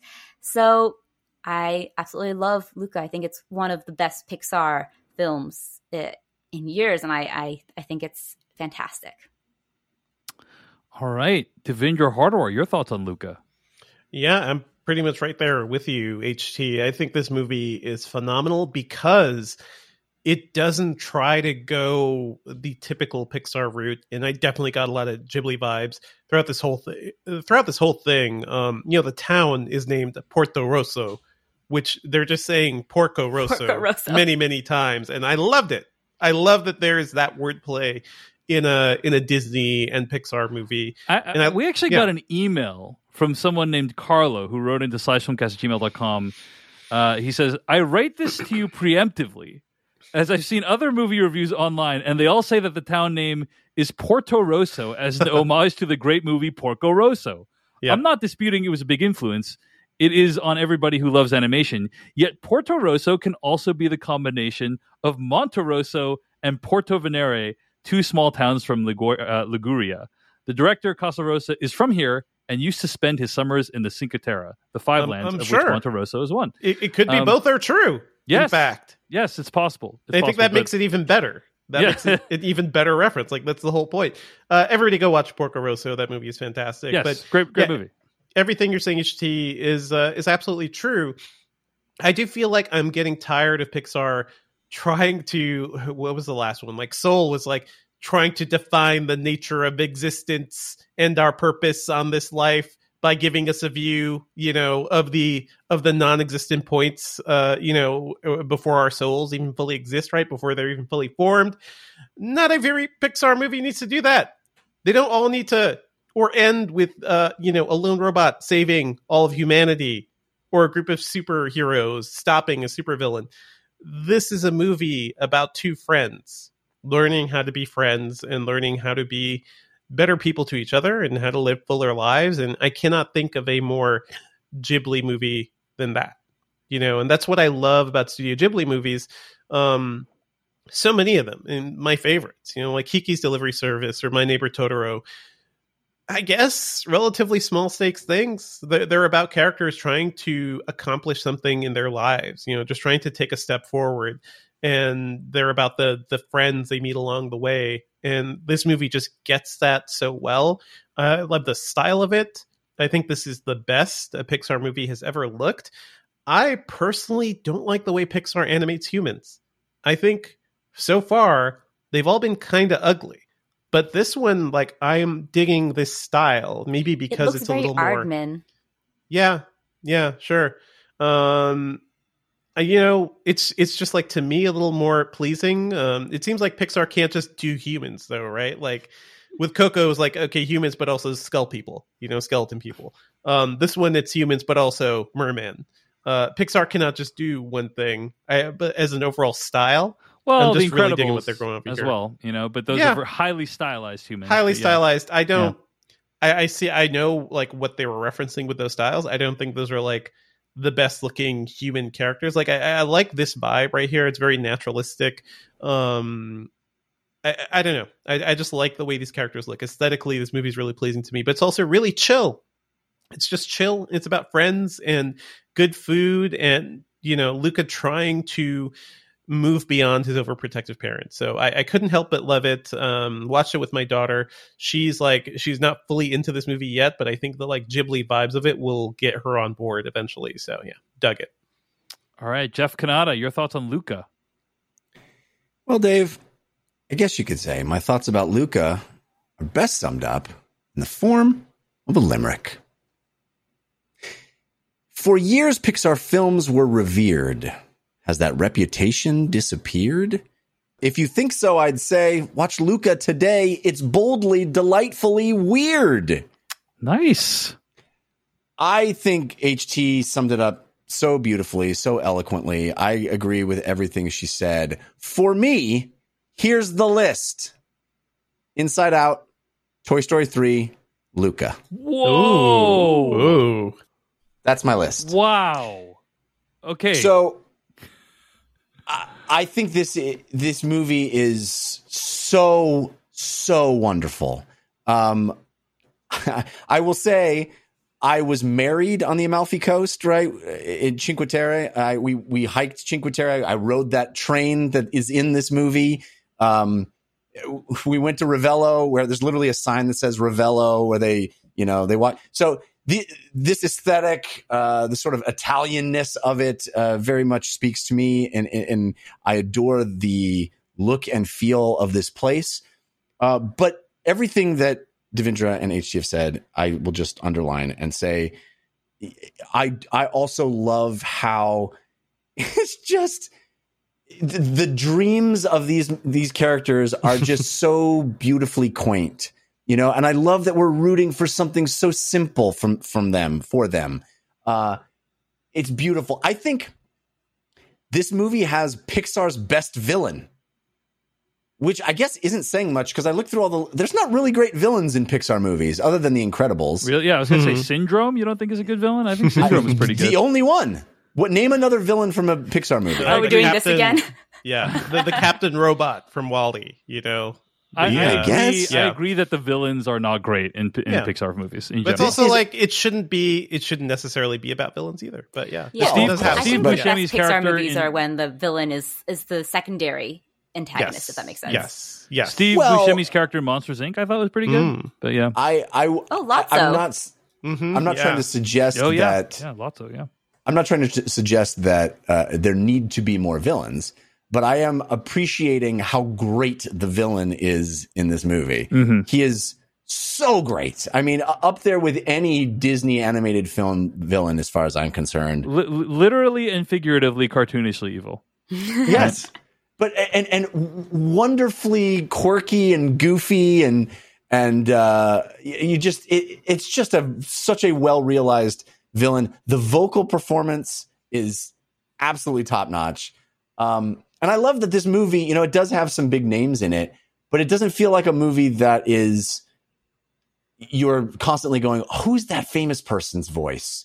Which I think happens all too often with a lot of Pixar movies and animated movies in general these days.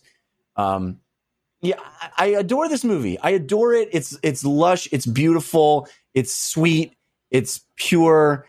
It goes in some goofy, weird places. The layers of fiction that it asks you to, the rule sets that it introduces, you constantly go, really, movie? We're doing this? It's so goofy and weird, and I love it. I love its quirkiness.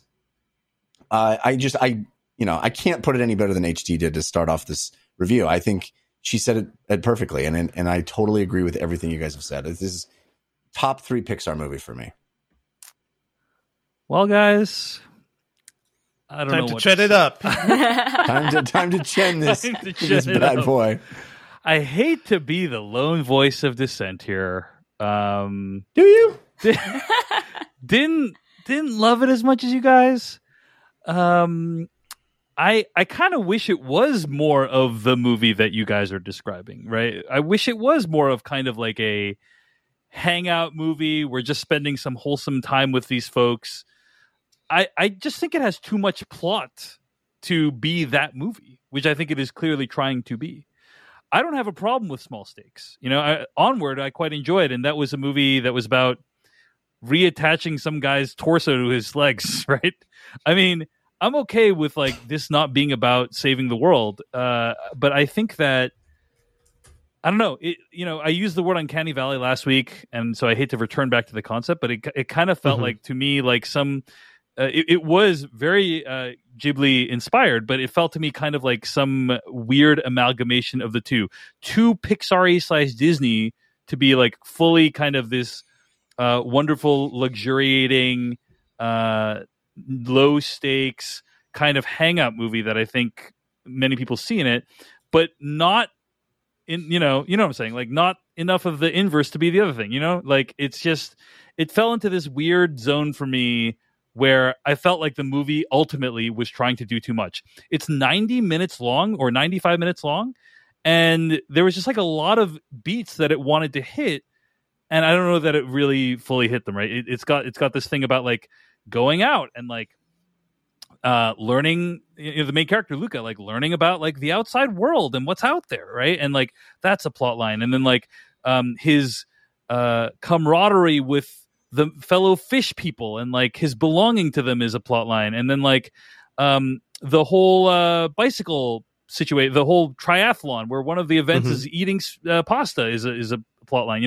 All these things kind of felt like they were crowding each other out in such a short movie. And I felt like for me, none of them really landed. That said, I think the movie is really, really beautiful. And Devindra, I agree with your comments about like the look of the film. I think it just really is very pleasing to the eye. And as HT said, Pixar constantly tries to push itself when it comes to technology and visuals. And I think that this is one of the, if not the best looking Pixar film, and I was really impressed by that. So wasn't Onward, by the way, about those guys trying to resurrect their dad? Yes, like that's not low stakes. Okay, that's right, but like these guys just want to run a race. They kind of want a Vespa. They just want a Vespa and explore the world. They just want a Vespa. They just want a Vespa. They want to win a race that's clearly for children only, and no one else in the town really cares about it. Yeah, I'm saying I didn't mind the low stakes at all. Like that wasn't my issue with the film. Some people might have had issue with the low stakes. I'm like, really, this is what the whole movie's about? I don't care about that. I just more care about the execution personally. But Dave, I've heard that criticism before that you said about like there being too much plot and a lot of things happening, but I don't necessarily see all of those things as plot. I just see it as more texture of the film adding up to totally agree. Like the world, like the only real plot is the race. But everything else just kind of is part of building up what this world is and what Luca is and like what he wants to leave versus what he wants to pursue. And I think that's the main thrust of the movie.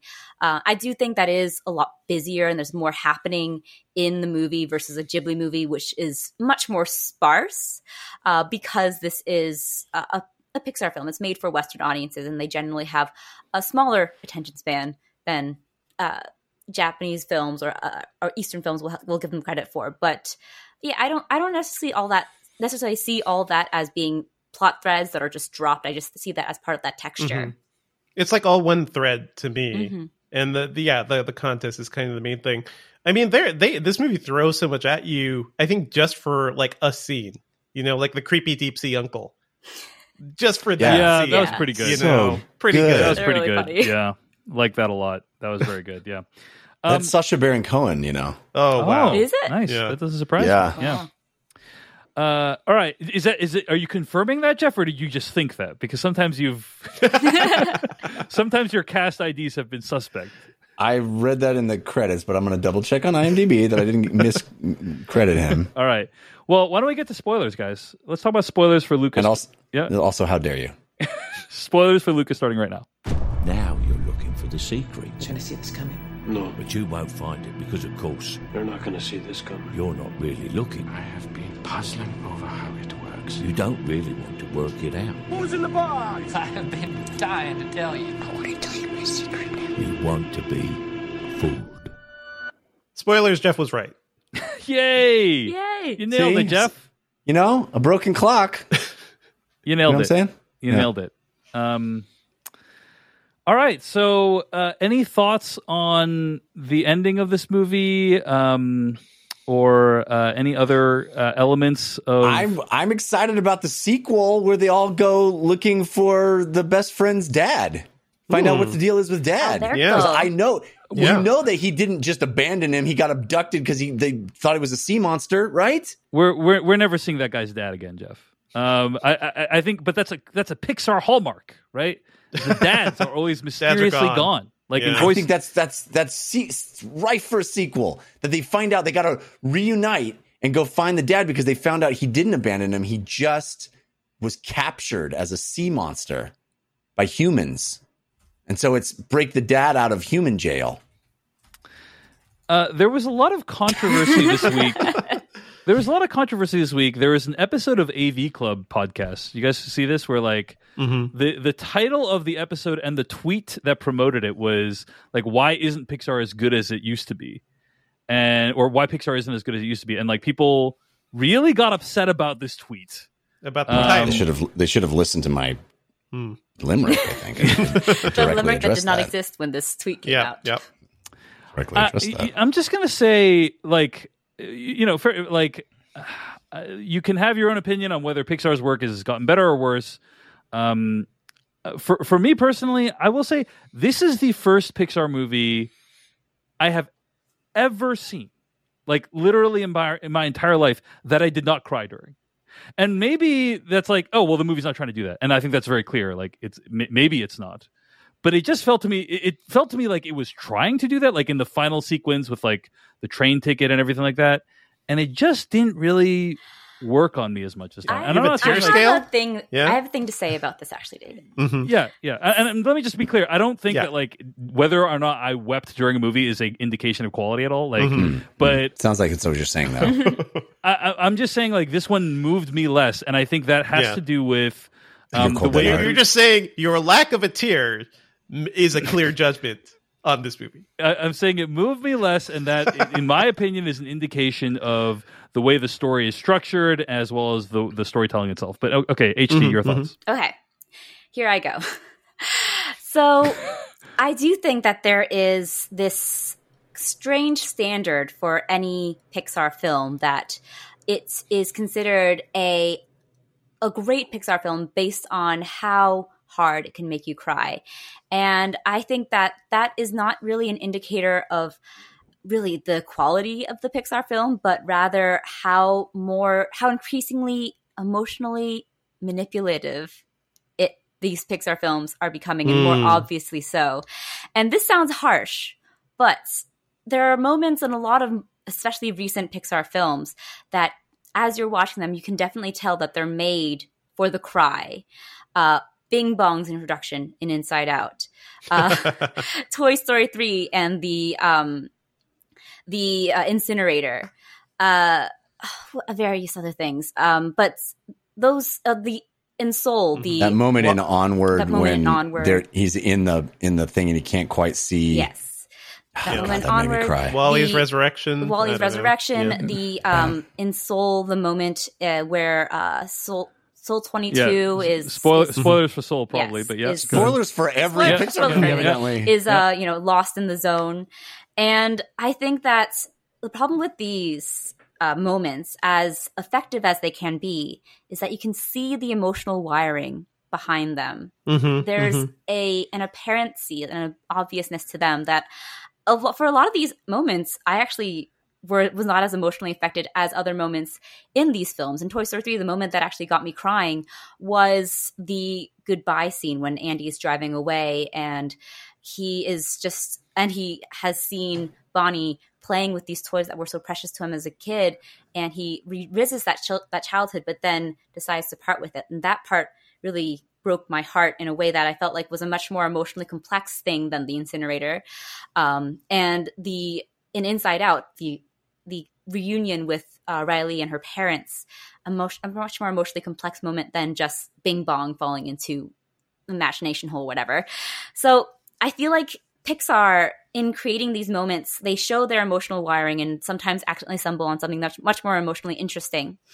And in Luca, there isn't any moment that's specifically wired to appeal to your tear ducts. And I disagree, but no, go ahead. I disagree with you. I think there's at least one. There's one I can point to. But go ahead. Yeah. You should finish your point. Yep. Yes, but I think that it's not as as obvious. I think there's a more an authenticity going into them because it is a much more quiet, low stakes film, and it's not trying to go for the tear ducts as much. And I think that in its depiction of this friendship, which is just feels very ordinary, apart from being between two sea people. I thought you were going to say boys. Boys. It's something that, because in its ordinariness, in its mundanity, it's something so recognizable when you start to see this relationship start to fray, because Luca sees a different kind of friendship, different kind of relationship in Julia, and how Alberto, who was once his lone guiding star, his one North Star, his light starts to become a little bit dimmer, and Alberto feels that. And as a child who's been abandoned by his parents, he feels that same abandonment from Luca. And I think everything leading up to that is just so much more emotionally honest and complex, and not just about getting that rise out of you. It's something that you can see in everyday life. It's very specific, but it's very specific to these two characters, that I found myself more moved, but not brought to tears. And I think that doesn't make it any lesser or less of an emotional impact. I think I respected it even more so because it doesn't go for the easy cry. So that's my thing. The emotional wiring isn't as obvious in Luca to me as it is in other Pixar films. I mean, I think many great points made there. I think that I agree with you that the relationship between Luca and Alberto, the girl, Julia, is actually great. I love that it's not like a love interest or anything like that, right? Like, there's no romance between these kids or anything like that. It's just like, hey, this is another friend, and it's kind of she's kind of like competition for Alberto to some degree. And I really like, and as you indicated, like, it's about what that girl represents to him, which is like a not only just like friendship, but also more accurate information about science. She you know what I mean? She opens his eyes to the skies versus how he just saw the surface before. He starts to see the stars rather than the fish that he thought that were. I enjoy all that. I do think that at the end, at the train station with the ticket and everything like that, that was kind of like we're going to try to make you cry moment, and it didn't work on me, in this case. And I would also argue that, like, those other times, I agree that some of them are like kind of obviously trying to pull the heartstrings. We're going to make all your toys kill themselves. Right.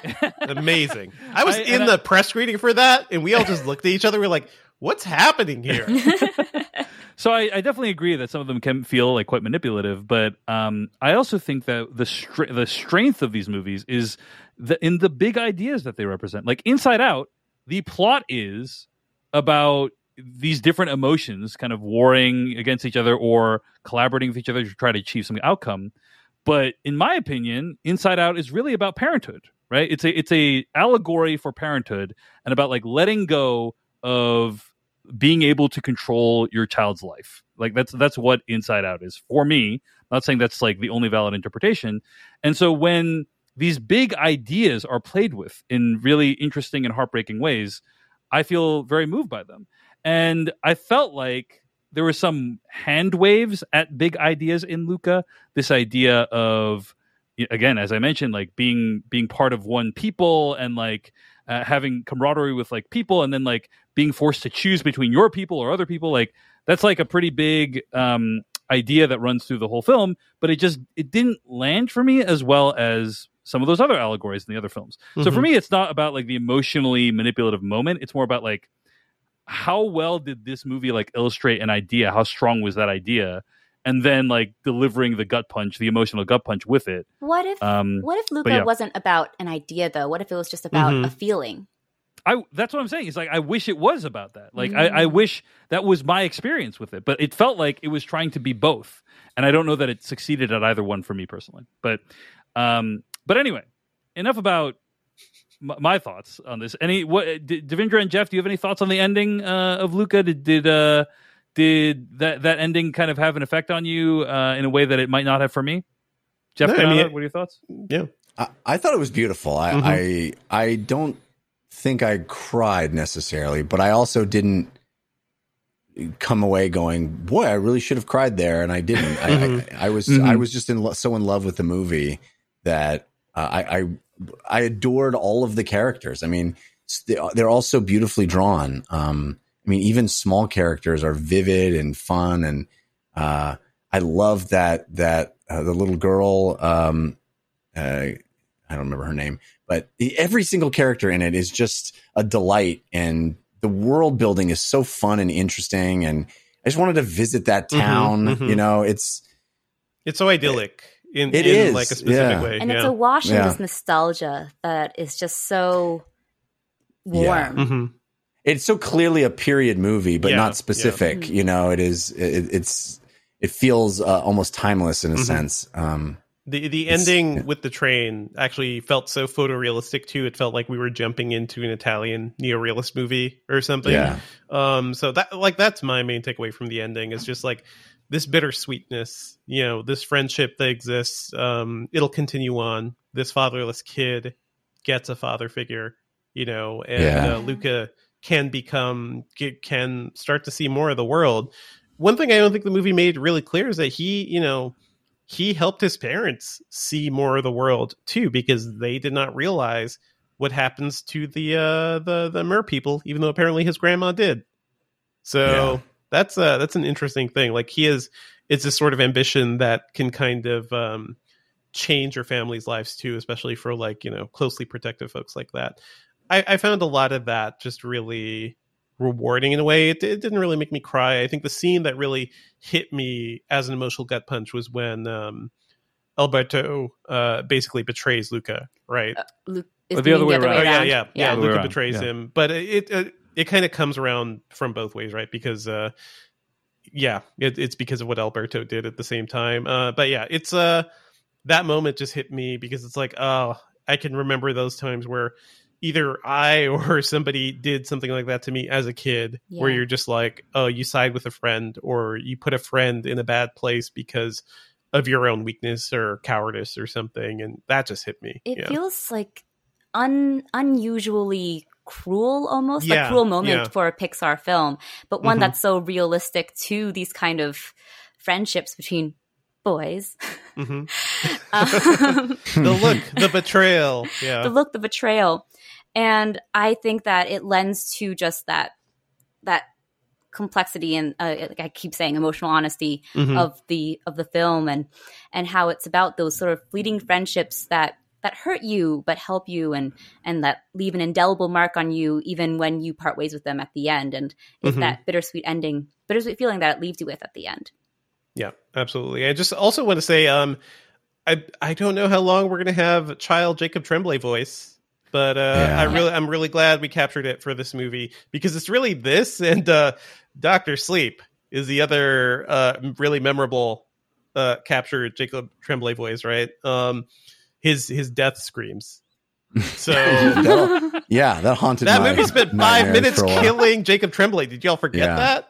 No, I It's never like will torturing forget him. But anyway, great film, by the way. Great film. I love it. Check out the director's cut, people. It is the extras. Spoilers, by the way, also. But yes, it's the extras on HBO Max. So check it out. But yeah, I loved his voice work here, and also I think the things that we define, the way his voice sounds and the way like he sounds so very innocent. I don't know how much longer we have this with him.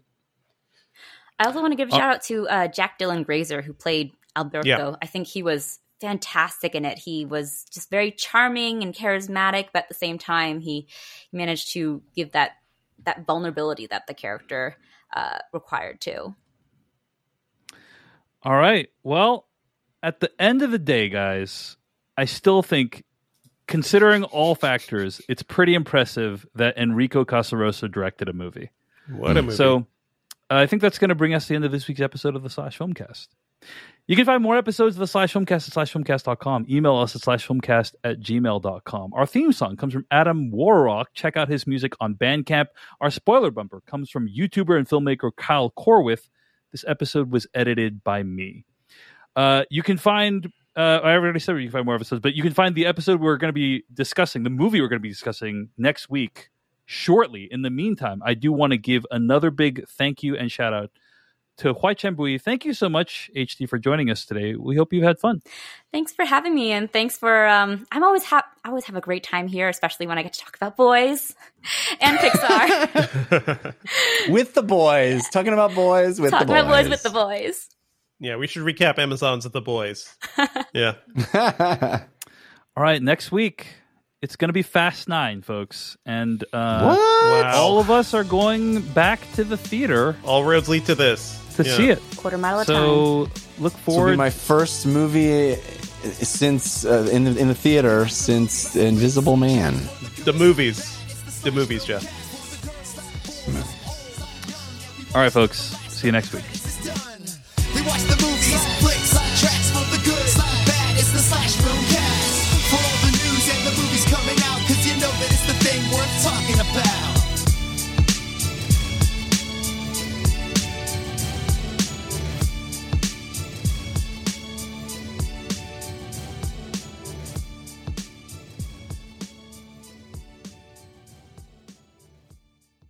And then Lance Reddick plays Charon. Uh-huh. I'm forget- hearing, by the way, Dave, the audio on the stream is only you talking. Oh, that's great. To hear it in the film. So good job. That's great. You're like Garfield without Garfield over here. That's all. That's so awesome. I'm so glad that This is Dave's final version of the show that he's always wanted. Just me and all my friends over Just here. Dave's voice in an echo chamber. Oh, yeah. Okay. I think I understand what the problem is. Hold on. Okay. Thank you, people who've tweeted about this. Well, I'll thank them in the chat. Okay. Sorry about this. Dude, for all they know, we're nailing this quiz. All right. Dude, all that here's Dave asking questions. That's amazing.